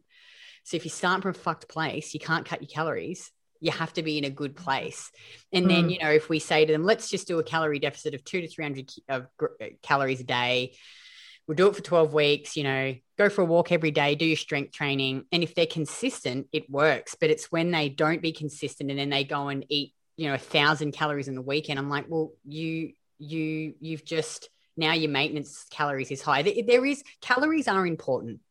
Sometimes I get frustrated in the pro-metabolic community about people go, it's not important. It's all important. All of it's important. Calories, micronutrients, stress, everything. Because I think it's it's the individual and where they're at and what they need. And, so many women, they're like, oh, I'm eating enough. I'm like, track your food for a day and show me. You're eating 1,000 calories. This isn't enough. And I can tell they're eating 1,000 calories because they're tiny. They're under 60 kilos. And it's like, well, you're not. Or you're underestimating. I'm under eating during the week and I'm eating 5,000 calories in the weekend in these binges, which down regulates your metabolism. Then you eat all this shit food. So your body just goes, oh, I'm just going to hold on to everything. It's just really is, isn't it? It's learning moderation and consistency and eating more food consistently, because it's not quick. And you're just like, oh, I've just got to stick with this. And that's what's hard, I think. Because like you say, you never you get more instant results, not instant, but quicker results in, I think, how you feel. Sleeping, period stuff, don't you reckon? But then it's the body, which everyone, and I'm not sure if you guys get this too, but we have women come in and they'll be okay for a while and then something will happen and someone will comment on their weight or something will happen in their life and they've been fine. And then all of a sudden they have this breakdown going and they forget about all the great work they've done and how they're sleeping and they're not, they've got better moods and their periods normalized or their menopausal, and they're all of a sudden they're like, I don't want to be fat anymore. They say that they're fat. I just want to get the weight off. This isn't working, What did you call it, Fallon? What did you call the phrase? You said it, you were describing that kind of mental cycle, the spiral that is easy to go down. What did you call it? I don't remember. Maybe a domino effect or something like that, where it's No, go ahead. No, you guys. What do you think? Some good, because I think women, they do well for a while, and then they have these brain explosions. Someone will comment on their weight, not brain explosions, the right words, but something will trigger them, and then all of a sudden they forget about all of the great stuff that's happened, and all they focus on is that they don't look like they want to look. Mm-hmm. Yeah, I think something that's been helpful for me. So first, in terms of talking to someone who wants to start this journey, I'll start there first. I'll get messages from women who basically are saying something along the lines of I'm terrified to gain weight is usually the terminology that they use is I'm terrified to gain weight. And it's okay, let's break down a couple of things here. First of all, you have to choose. At the end of the day, you have to choose. Are you going to pursue weight loss or are you going to pursue health? Because most of the time, for a society like ours where women are under eating and it's not always you kind of have to choose up front. Are you going to be willing to see your body go through some changes in order to see long-term health? Because you just have to have the mindset to do that. And then in terms of, let's say you're already in your healing journey and you're having this meltdown. It's like, because I've had those, I've had those so many times. It's like, what am I doing? And you just have to get objective with yourself. Even if that means literally sit down and make a list. Okay, these are the improvements that I've seen physically. These are the improvements I've seen in my mood and my temperatures, my objective and subjective measures. Like you got to just write it down. And you have to also have someone on the outside looking in. So for me, that's been my husband, where I say, okay, what was my mood like before I started this? And what is it like now? And how often did I complain about what food I couldn't eat then? And, how much joy do I find in my food now? So I think you really have to get objective with yourself and just say, okay, these markers have improved, and maybe the weight gain is a bit of a struggle for me still, but what's worth it? Is it more worth it for me to have 10, 15 extra pounds for a season, or to feel like crap for the rest of my life? I mean, you just have to kind of power through it. Sort of like you were saying, Kitty, it's like, we sort of did this to ourselves. So now you just have to choose, am I going to have the willpower to accept the fact that my worth and my identity is not defined by the scale, and that I want to live a vibrant, healthy life and eat the food that I love? And then you just have to choose and stick with it. I mean, you just kind of have to give yourself pep talks periodically, like, this is how much better I feel. And that's it. The weight doesn't matter. Your body's going to find its safe place. You just have to let it get there. I like that idea about the list. I think because women, I'm just not trying to say this the right way. I'm just going to say, like, because I'm a female, like, we can be Craig, because Craig works with all these females and he has some male clients, and women, we're more emotional. We're more emotional creatures. And he's like, he said so many, and I've done this too when we've had fights about, you go to the extreme. Oh, this always happens, or you always do this, like, and he's like, I don't always do that. Like, we just go from this one, 0 to 100 and everything's bad. But you're right, like, being objective and really sitting down and look at the facts. Let's get out of the emotions and look at the facts. Look at all these amazing things. I like the thing about the list, because that's something you could go back to and go, okay, if I'm feeling, there's nothing wrong with having feelings. Absolutely nothing. Right. But you can let them spiral and you can get into this, like you say, like, terrible headspace, or you can sit back and go, okay, I'm going to acknowledge those feelings, and yeah, it's okay to feel this, but I'm going to go back to the facts. What are the facts? And that pulls you back and helps you stay the course and reminds you of why you're doing what you're doing and all of the good things. And, like, there really isn't any other way. There isn't, ladies. Right. Trust, coming from 3 women who've done everything probably between us. I even took that drug where you shit out the fat that you eat. That was disgusting. Your poo was like this oily orange color. It was gross. I took Duromine. I was addicted to speed for like ages. I just used to love it because I'd not make me hungry, and I'd smoke, there is no way to, like, you just can't maintain super lean body, and, like, you can be healthy and eat a decent amount of food and be within a healthy body fat range. And if you want to be a bit leaner, do some strength training. But I just don't think that it's possible to, like, be super lean and super skinny and not suffer. Like, it's not. There's no way. Would you agree? Totally. I love that Fallon phrased it in a way of, you have to make a choice at some point, because that's exactly what it comes down to. There's no, like, even if you had like 100, before and after transformational testimonials, like, at some point there is going to be something that somebody says that, if you weren't ready for it, could trigger you. And at that point, because everyone has their own journey where they have to get over the mental block where their weight is their identity, or that they see it as their marker of health. I was so glad that I went through the healing pound journey, even though it was shorter, because I was like, oh my gosh, it was a breakthrough moment for me of breaking a connection that I did not know was there, of that pseudo confidence that Fallon was speaking about, of I had confidence in my body because I looked great, not knowing it was because it was society's standard of looking good and my standard of looking good. And so when I got to break that was when I just no longer thought about what my body looked like. I talk about this with my core students as well, of just like I used to ask my husband on a weekly basis, like, hey, what would you change about that? Like, should I grow my glutes more? Like, what should I just constantly, like, it was crazy. Even though it was just one person I was asking, how unhealthy is that to just, like, care so much about how he sees me, and I thought it was healthy at the time. It was in our first year of marriage. I was like, this is healthy. I want to look good for my husband according to his, I want him to think I look good. When the subject, like the topic of my physical body now, I don't even remember the last time we talked about it. Like it's probably been years, honestly, since that was even like something that came out of, his mouth or my mouth, because when we got to break that cycle, it was just something that was not thought about as much. It was, I got through that, and then it's like I could make that transition to focus on how I feel. And that's something that everyone has to make a choice at some point of, am I going to, like Fallon said, am I going to focus on my health, or am I going to focus on weight loss? Making that decision, you have to make it. And it's a hard decision to make. Everyone kind of goes through the moment. I went through it too, where I was like, okay, I'm going to go back to eating what I was eating before, because I care more about what I looked like back then. Like everyone goes through that big question.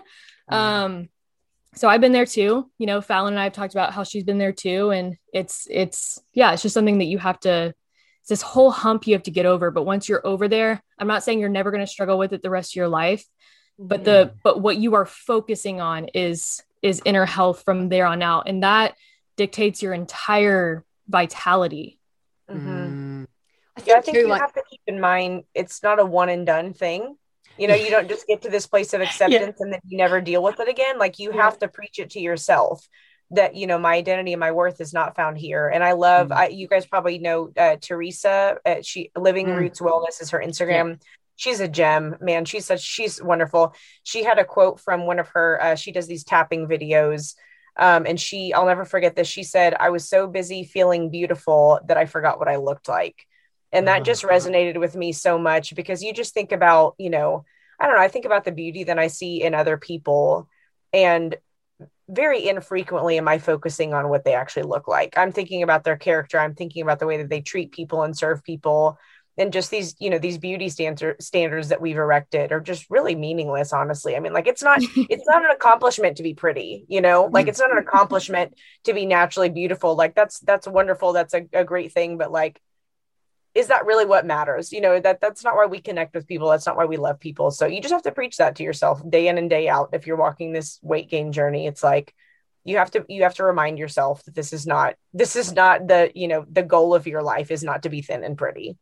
Do you think though, I get a lot of comments from women, and I notice it like in other people, is when they eat probiotic, they just look healthier. Like their skin, like I said to you, Fallon, your skin looks so good. You just look you guys, you look vibrant. I think my skin's better now that I got lines obviously, but like now than it was in my 20s, because I was eating so much shit. And when I was skinny, like your face looks drawn, and you look at people now who go through this, their skin looks vibrant, it looks healthy, their hair's really thick. You just look, and I think too, like, I don't know, like I think there's nothing wrong with taking pride in how you look and wanting to be a degree of just feeling comfortable in your skin. Like I think you can also go the other way. Like I enjoy feeling strong, like I enjoy that, but I don't anymore want to be super lean, because I'm like, I just can't deal with that. I can't not eat like food now. I value sleeping and having energy rather than looking really lean. But I think if you just, like you say, once you fix all your health issues, and if you find activity that you enjoy, might be strength training, like not all women I know strength train. Like I've got this friend that does like roller derby, and she's healthy. Nice. She's at a healthy body weight. Like find activity that you like, get sun. I mean, strength training is beneficial, I think, as you get older for most women, but like your body's just going to naturally look healthy. And anyway, like it's going to regulate to this sort of more healthy body fat, like without you actually even trying. But when you're trying to force it, that's when I think the issues are. Because like I look at the women in our program who've really come in and gone, okay, really going to focus on being consistent with my nutrition now. Like, and we've gradually upped their calories, and they really love the lifting, and they upload all their videos, and they really enjoy the challenge of going, I just want to become a better lifter. And look, Kitty, I've mastered my deadlift. And slowly the fats come off, and they look healthy, and they're happy, and they're eating over 2,000 calories a day. But it's because they focused on, like, I guess the lead measure, not the lag measure of the weight. And then it just becomes their natural lifestyle. Like they just enjoy being consistent and eating every 3 hours and eating their liver and their oysters and the, yummy food. And they'll go and have, like the sourdough pizza, but instead of eating a whole pizza, they'll just eat 4 slices, because they're not in that. It's sort of this, isn't it? It's switching it's so hard you got to switch from the end goal to what are the habits? What are the behaviors? What's the lifestyle I need to live? How do I need to nourish my body? Because then naturally your body's just going to look better anyway. Exactly. It's hard though. It is hard to. Yeah, I think it just slowly moves down on the priority list is really all that happens. Like fitness industry says your weight, how you look, that's your top priority. And then you'll notice as you go along this journey, it just kind of moves further down. And all of a sudden you're like, because you don't really know how much you value your sleep until you realize what a good night of sleep is. And then you're like, whoa, that's kind of a big priority for me now that I know how I feel. And you kind of value your energy more than anything, or your sex drive. I mean, that things kind of shift around. And I think that's a really beautiful part of the journey is like that process, without even really trying. Sometimes things just kind of naturally gravitate and you reprioritize. And it's really, really cool. Yeah. Like I could just never go back like to that being hungry all the time. It actually scares me a bit. Like I think I'm damaged from the too many years of starving myself, and the sleep. That's another thing is the sleepless nights. Because you just can't, because you undereat. If I ever don't eat enough, instantly my sleep shit. Yes. Like that same night, I just know I'm like, that's why I like sort of semi-track now, because I really need to eat a lot of food to maintain my sleep. Exactly. If I undereat, I'm like, I just wake up, I sleep, don't sleep enough. It's just rubbish. Yeah. I think once you really get into this, you're like, you can never go back. No. Because you can so clearly pinpoint it, like you said. Like most people, they're like, man, I slept so bad last night. And then that's the thought. It's just done there. But if you've been in this for a while, you're like, no, I know exactly why I didn't sleep well. And I'm going to fix that the next time because I can learn from my mistakes and I know what it's like to nourish my body now. Yeah. Just eat more food, eat the carbs. I have this friend of mine, she's got a couple of businesses. We've known her since we owned the gym, and she had like thyroid issues and her hair was falling out, and she came in and ate all the food and then fell pregnant. And now she's got these 2 businesses, and she's a typical, like she gets really stressed and then undereats. And she just messaged me the other day and she's like, oh my God, I just can't sleep. I can't sleep. And I said, you need to eat more food. I've been telling you fucking ages to eat more food. But she eats the right food. She just doesn't eat enough. And I'm like, put your food in what you're eating in My Fitness Pal for a day. And she put it in, and like, she's eating like, under 1,500 calories. I'm like, running 2 businesses, you got a kid. I said, you're going to eat 2,000 at least. I said, make a meal plan in My Fitness Pal. Eat this. I said, have lots of salt, drink more juice, sip on the adrenal cocktail during the day. Cause she's had like nights and nights of no sleep. And then she messaged me yesterday saying, I'm finally sleeping and I'm not feeling anxious anymore. And like, here it is. Yeah, just more food. But she sent me this message saying someone had suggested to her to take, I don't know, something. And instead of like obviously doing the food, and she goes, can't remember exact words. She's like, imagine how many people, Kitty, are just falling off a cliff because shit like this happens and they're not telling them to eat more food and actually fix the underlying issue. Like, just take this. Right. Exactly. Fix the melatonin is what the people call it. Yeah. Or like CBD is all the craze right now. Oh, I know, the CBD oil. Yep. Yeah. One supplement after another to fix all of our issues. Fallon and I talk about that all the time. I'm just like, wait, health and wellness is really simple, actually. Like, it's actually pretty simple if we can just reconnect to it. Oh, I know. Eat enough food. Eat enough goddamn food for what your body needs. Eat the foods that have nutrients in them that your body can digest. It really actually is, you're right, it is that simple. Because you think the problem is women are just undernourished and underfed and too stressed. So the body just after years and years and years just breaks itself down. And that's it. Like, really, like, and too much, chemicals and stuff as well. Like, that's a stressor, obviously, too. It's really, like I've seen some women come into our program who've taken minimal supplements and had incredible results. Do you feel like that too? Like, some people just go down this supplement path. Like, I'm not saying supplements aren't good, because I do take supplements too. I do. but my diet is solid. Like, but I find some women are like, they're not quite eating enough or addressing stress or training too much, but they're taking these supplements and going, why aren't I getting better? Well, that's the easy answer, right? Like a supplement to people seems much easier than this, lifestyle change. You're actually being committed to, eating your oysters and your liver. I mean, a supplement and the functional medicine sphere nowadays, really, it's like a supplement trade. I mean, really is what it is. It's not even a lot of these spheres are pouring so much money into supplements instead of actually focusing on it's like you cut carbs, cut sugar, cut all this stuff, and then here's all these supplements. And that's their answer. And it's like, this is completely backwards and a waste of money and time. I think that's what I was talking to Emma. So I always say I'm talking to Emma, so I'm always talking to Emma, but what she really likes about Ray and what I really like about her and Tomo is they're all about, let's fix the system.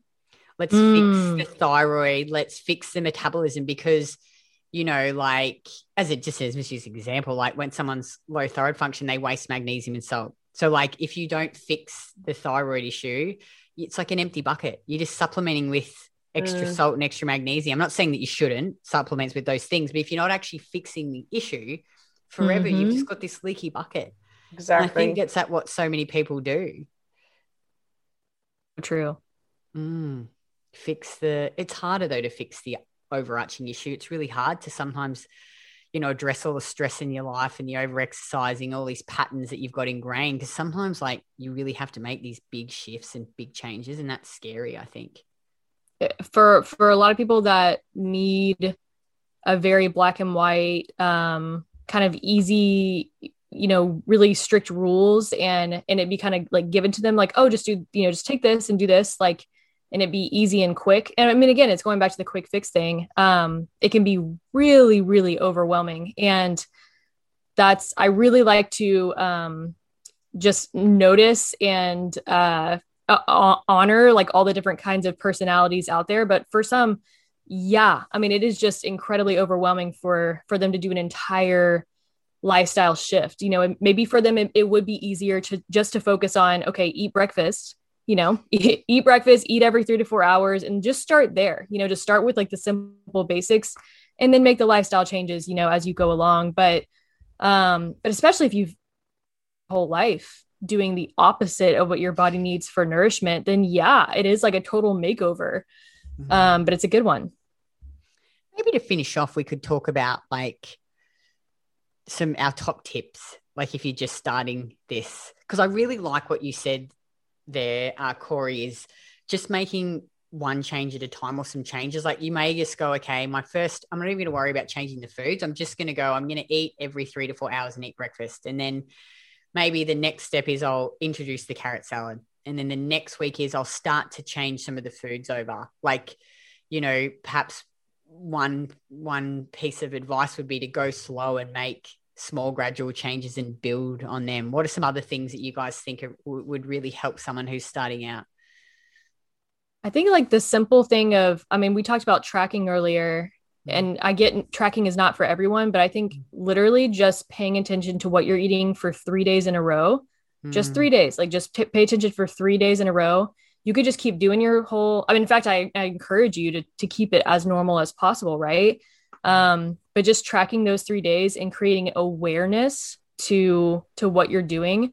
Because it's for so many women, like we've mentioned a couple of times on the podcast already, is just like, they think they're eating enough. They think that they're well nourished. And then like, wait, what, how did I get under 1,500? How did I get under 1,000? Like, how did this happen so quickly? So having an awareness of, okay, I'm pretty far off from what my body needs. And that alone, I feel like it's a huge light bulb moment for many, because they feel like crap. So even being able to pinpoint just, oh my gosh, I'm undernourished right now is always like the very first tip I give people is, okay, well, how much are you eating? If you can't sleep, if your hair is falling out, if your periods are awful, like just that alone, like how much are you eating? Fallon, what would you say? Yeah, I think to piggyback off that, one of my favorite starting out tips is to, like you said, eat breakfast. And then from there, eat every 3 or 4 hours, and, don't over stress about macro combining, like, yeah, a carb and a protein, put those together. But usually that does end up getting people to eat more, because most women in particular, we're living these high stress lives. We've got kids, jobs, whatever. We're not eating every 4 hours. We might eat every 5 or 6, and maybe every 8 or 10, depending on if you're caught up in a fasting craze or whatever. So yeah, eating every 3 to 4 hours for sure. And then it's like, think about your cravings, because I think they can be really, really helpful in terms of our healing. So, are you craving in terms of real whole foods? Okay. I think, I think there's something to be said, like, okay, are you craving 2 pizzas? Don't honor that craving maybe. But in terms of real whole foods, what is your body telling you that you need? And then eat those things more frequently, because I think, all of us have been caught up in this health and wellness industry that's saying, eat more salads and eat more lean chicken and eat more almond products and whatever else. And it's like, do you really intuitively want that? Or are you just eating it because someone told you to? So listen to your cravings, eat more frequently. I think that's a great starting place. I think too, like, if with the carbs thing, like if you're scared to eat carbs, it's like, just maybe start with some fruit. Like, just go, I'm going to eat like 3 serves of fruit, or I'm going to try and eat a piece of fruit with every meal, and just start with fruit that you like. Or I'm going to allow myself, because I think women are so scared to drink juice, because they think it's so full of, they just worried about the sugar. But I just feel like juice is nectar of the gods. And have it and see how you feel. Like I always say to women, don't believe me, like, just eat more carbs and eat them regularly, and you'll feel better and you'll have less cravings. Yeah. What else? Well, I mean, as you're incorporating, I feel like piggybacking off of that, if you are going, okay, I need to eat, or it would be better for me to eat, every 3 to 4 hours to balance my blood sugar, as opposed to waiting 5 to 6. As you eat more frequently, you are going to notice the gap. So even if you don't go the tracking route, like, as you eat more frequently, you're going to notice just how undernourished you might be. Because if you're like, oh, I'm not even hungry yet, or like, what do I possibly eat? Like, how can I possibly eat 5 times a day? That's a really key clue that we're not eating enough. Because truly, if you eat within, 30 to 40 minutes of waking, and you eat every 3 to 4 hours after that, and, quick bedtime snack, like, and it's a balanced meal, like, with enough food, you're pretty much set. And the problem is people are going too long, or they're just, it's not a balanced meal. It's like a giant salad with some protein on top and some almonds, where are the carbs in that? And so I love your point of just adding more fruit. And then, just assessing how you feel. Cause I think that your body responds so well whenever you are incorporating things slow like that, and just seeing how you feel after incorporating certain foods. And for a while, the whole fruits, like, instead of jumping straight to juice, like, whole fruits might be a way better option for someone. Actually, I just wanted to pop this in there, because I do get this question sometimes, and I don't know if you guys find this with your clients, like women that have actually come from a really severely restricting background. Often I'll find that when they actually start to eat more carbs and more food, their temps and pulses drop, and they feel tired, because they're so used to running on stress hormones that all of a sudden their body's like, that, and they go, oh, what's happening, Kitty? I thought I'm supposed to starting to feel better. And I'm like, well, you're just actually giving your body what it needs. So the stress hormones are gone, and this is your true metabolic state now, which is a good thing, because yes, you're sort of having to go backwards in a way, because it was a false metabolic state in a way, and then just keep going, keep resting. Things will gradually improve. Because I think sometimes women can be like, oh shit, I feel worse. Yes. I crashed hard when I first pursued the healing journey. And especially, I totally had the pseudo warmth for a little while. I'm just like sweating all the time, not realizing that my adrenaline was keeping my core body temperature so warm. And so my temps, for sure, they dropped whenever I first started eating like this. And then they just had to gradually build itself up. I mean, so it's kind of cool. Like whenever you try to get to that, you kind of get to that true state. You're like, oh my, I mean, it's overwhelming, but it's just like, whoa, this is how my body actually would have been, had I not been just like surviving off of off of stress hormones, but thankfully stress hormones can give us a lot of symptoms. And so we usually can pinpoint, am I running on stress hormones? You know, do I have super strong, healthy hair and strong nails? Am I sleeping through the night? You know, if the answer is no to any of those things, yeah, you probably are running on stress hormones. So yeah, that 100% happened to me. The crash was difficult. That was difficult. But once I was over it, oh my gosh, I mean, the abundance of energy on the other side is so worth the temporary crash. Yeah, I used to remember when I'd have these epic binges, I'd just feel so tired. Like back when I was dieting, because all of a sudden my body had all these carbs and I'd just be like, oh. And then I'd have this massive sleep and then I just, you know, start it all over again, this vicious cycle. You know what I think is another good thing that women can do is like clear out your social media. Like have a good fucking clear out, like get rid of all fitness models, the lean shredded fitness models, because seeing that shit every day doesn't help you. It doesn't help you. Not at all. Such a good point. Yeah, you got to, it's like in a way, you got to get it away from it for a while, I think, until you can get into a better space, because it just triggers you. Yes. Especially, I mean, you know, if you are on a healing journey and you even have, maybe it's not even on social media, but it's your friends. This girl over here goes keto. This girl over here tries the new latest, and they have that temporary, you know, period where they feel better, quote unquote, they feel better, you know, because they're not eating junk, or they're losing weight really quickly. And even that can be a total thief of our joy in the process. And so sometimes even setting up boundaries with friends, however that looks like with you, but just maybe like, you know, not talking about dieting, you know, not talking about food 24/7, and how little you're eating and how much you're praising yourself for it. You know, just setting up boundaries in general, social media, friends, family, and figuring out what those boundaries look like for you. Yeah, that's such a good point too. Because I think, women, sometimes their friends, unknowingly, you know, can influence them. And, you know, this just reminded me of a client, and it breaks my heart actually, because she was doing so well. She came into our program. She's a young woman, actually, like in her 30s, and she's got 3 kids, like early 30s. And she'd done the like really heavily restricted, like you, Fallon, but then had just binged and put on heaps of weight, like in lots of PUFAs. Like she would just, you could tell she'd been eating and drinking. She came into the program for a whole year, and she's made incredible progress. Like her body, I was just like, she sent me some photos, and yeah, she still had fat to lose, but she just had built all this muscle, and she was looking strong, and she was looking like great, like healthy. And she actually quit. And I messaged, because she was a friend of one of our big sisters. And I said, what happened to so-and-so client? She's like, Kitty, I said, she was looking so great, strong and athletic. And, you know, I know she wasn't quite where she wanted to be, but she'd made some great changes, eating more food. And she's like, she just wanted quicker results. She hangs around with all of these women that just do all these quick fix, and she wants to be skinny. She said she used to be skinny, and now she looks at, I thought she looked great, healthy, strong.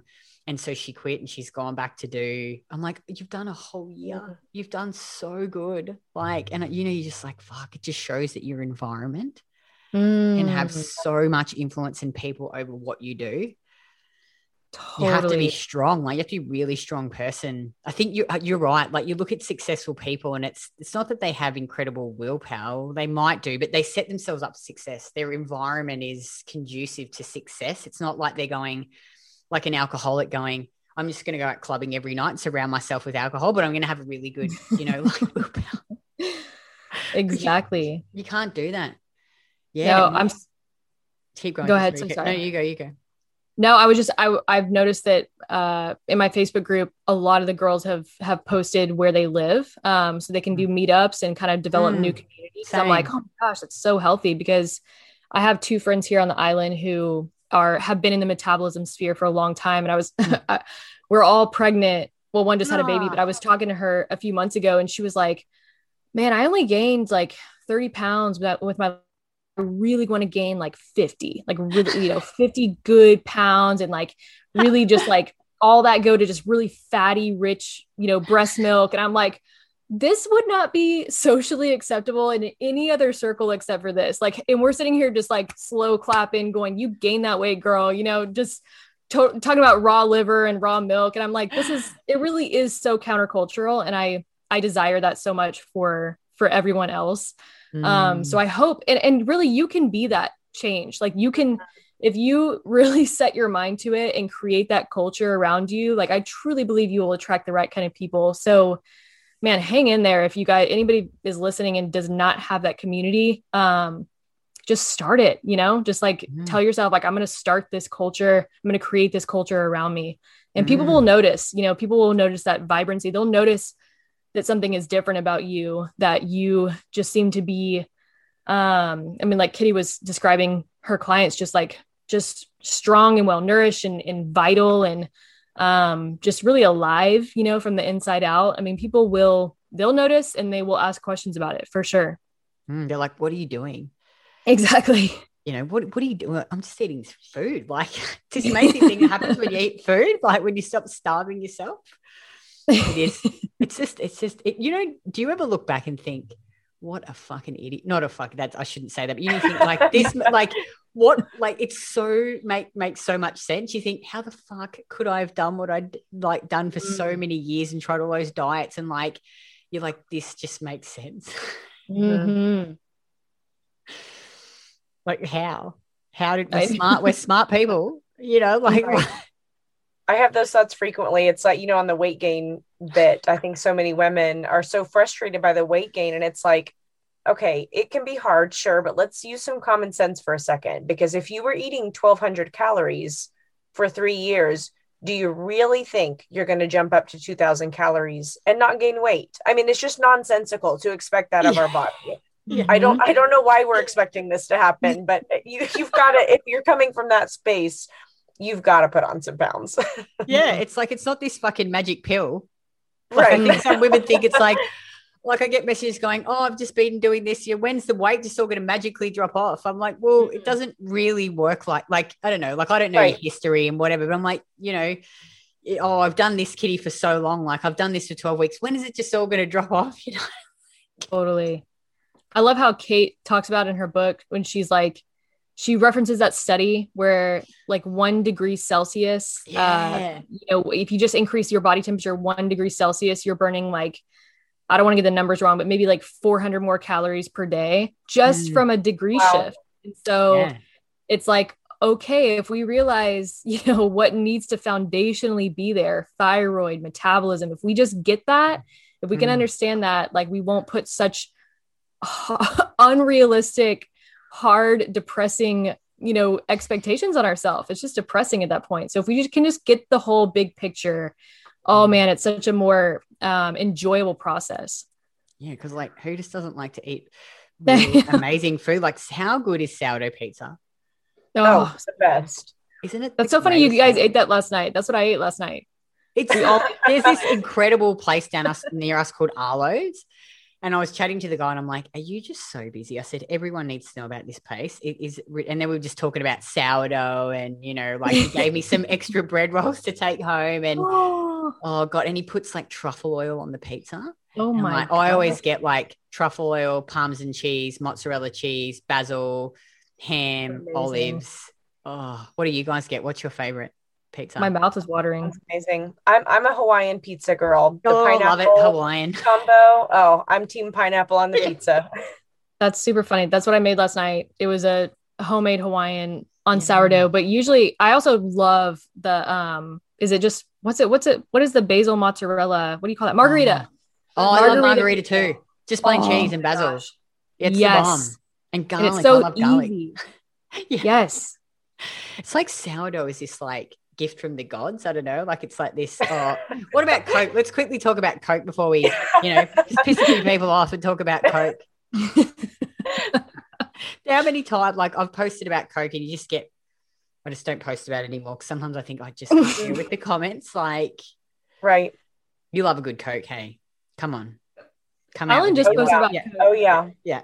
Me too. Well, it's crazy what people get caught up on. I'm like, okay, I have an option for a soda now that's made with real cane sugar, you know, not corn syrup.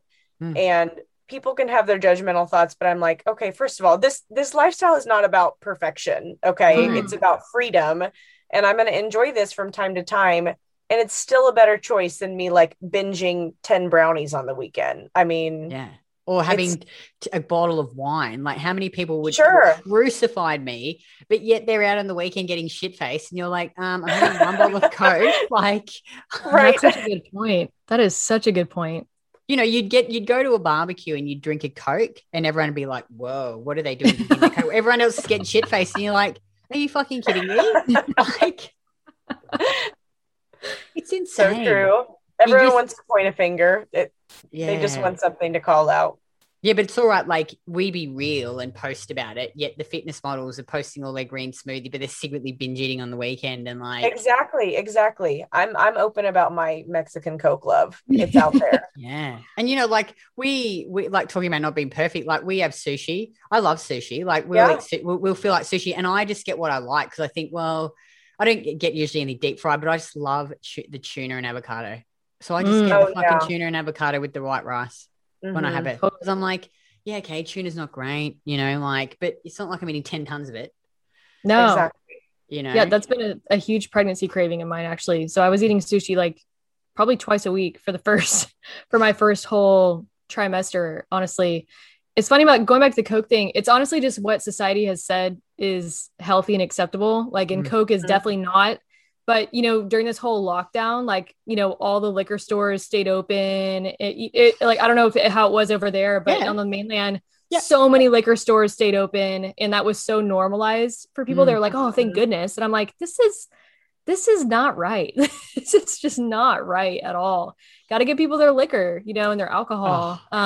It's totally, Australia is a big drinking culture. It's a big drinking culture. You know, and that's a whole nother topic we can talk about now, Cole, but better wrap this up actually, because I've got another call I've got to get onto at 3. But that was so great, guys. Thanks so much for coming on. And I'll put everyone who's listening to this, I'll put their Instagram. People who follow me would follow you guys already, but if you don't, go give them a follow. Go check out what they do. They're awesome. Follow them. Unfollow these other fitness models. These guys will be good. They'll reinforce, you know, what we're saying. But yeah, I really appreciate it, guys. Thanks so much for coming on. Of course. Thanks, Kitty. And I'll speak to you soon.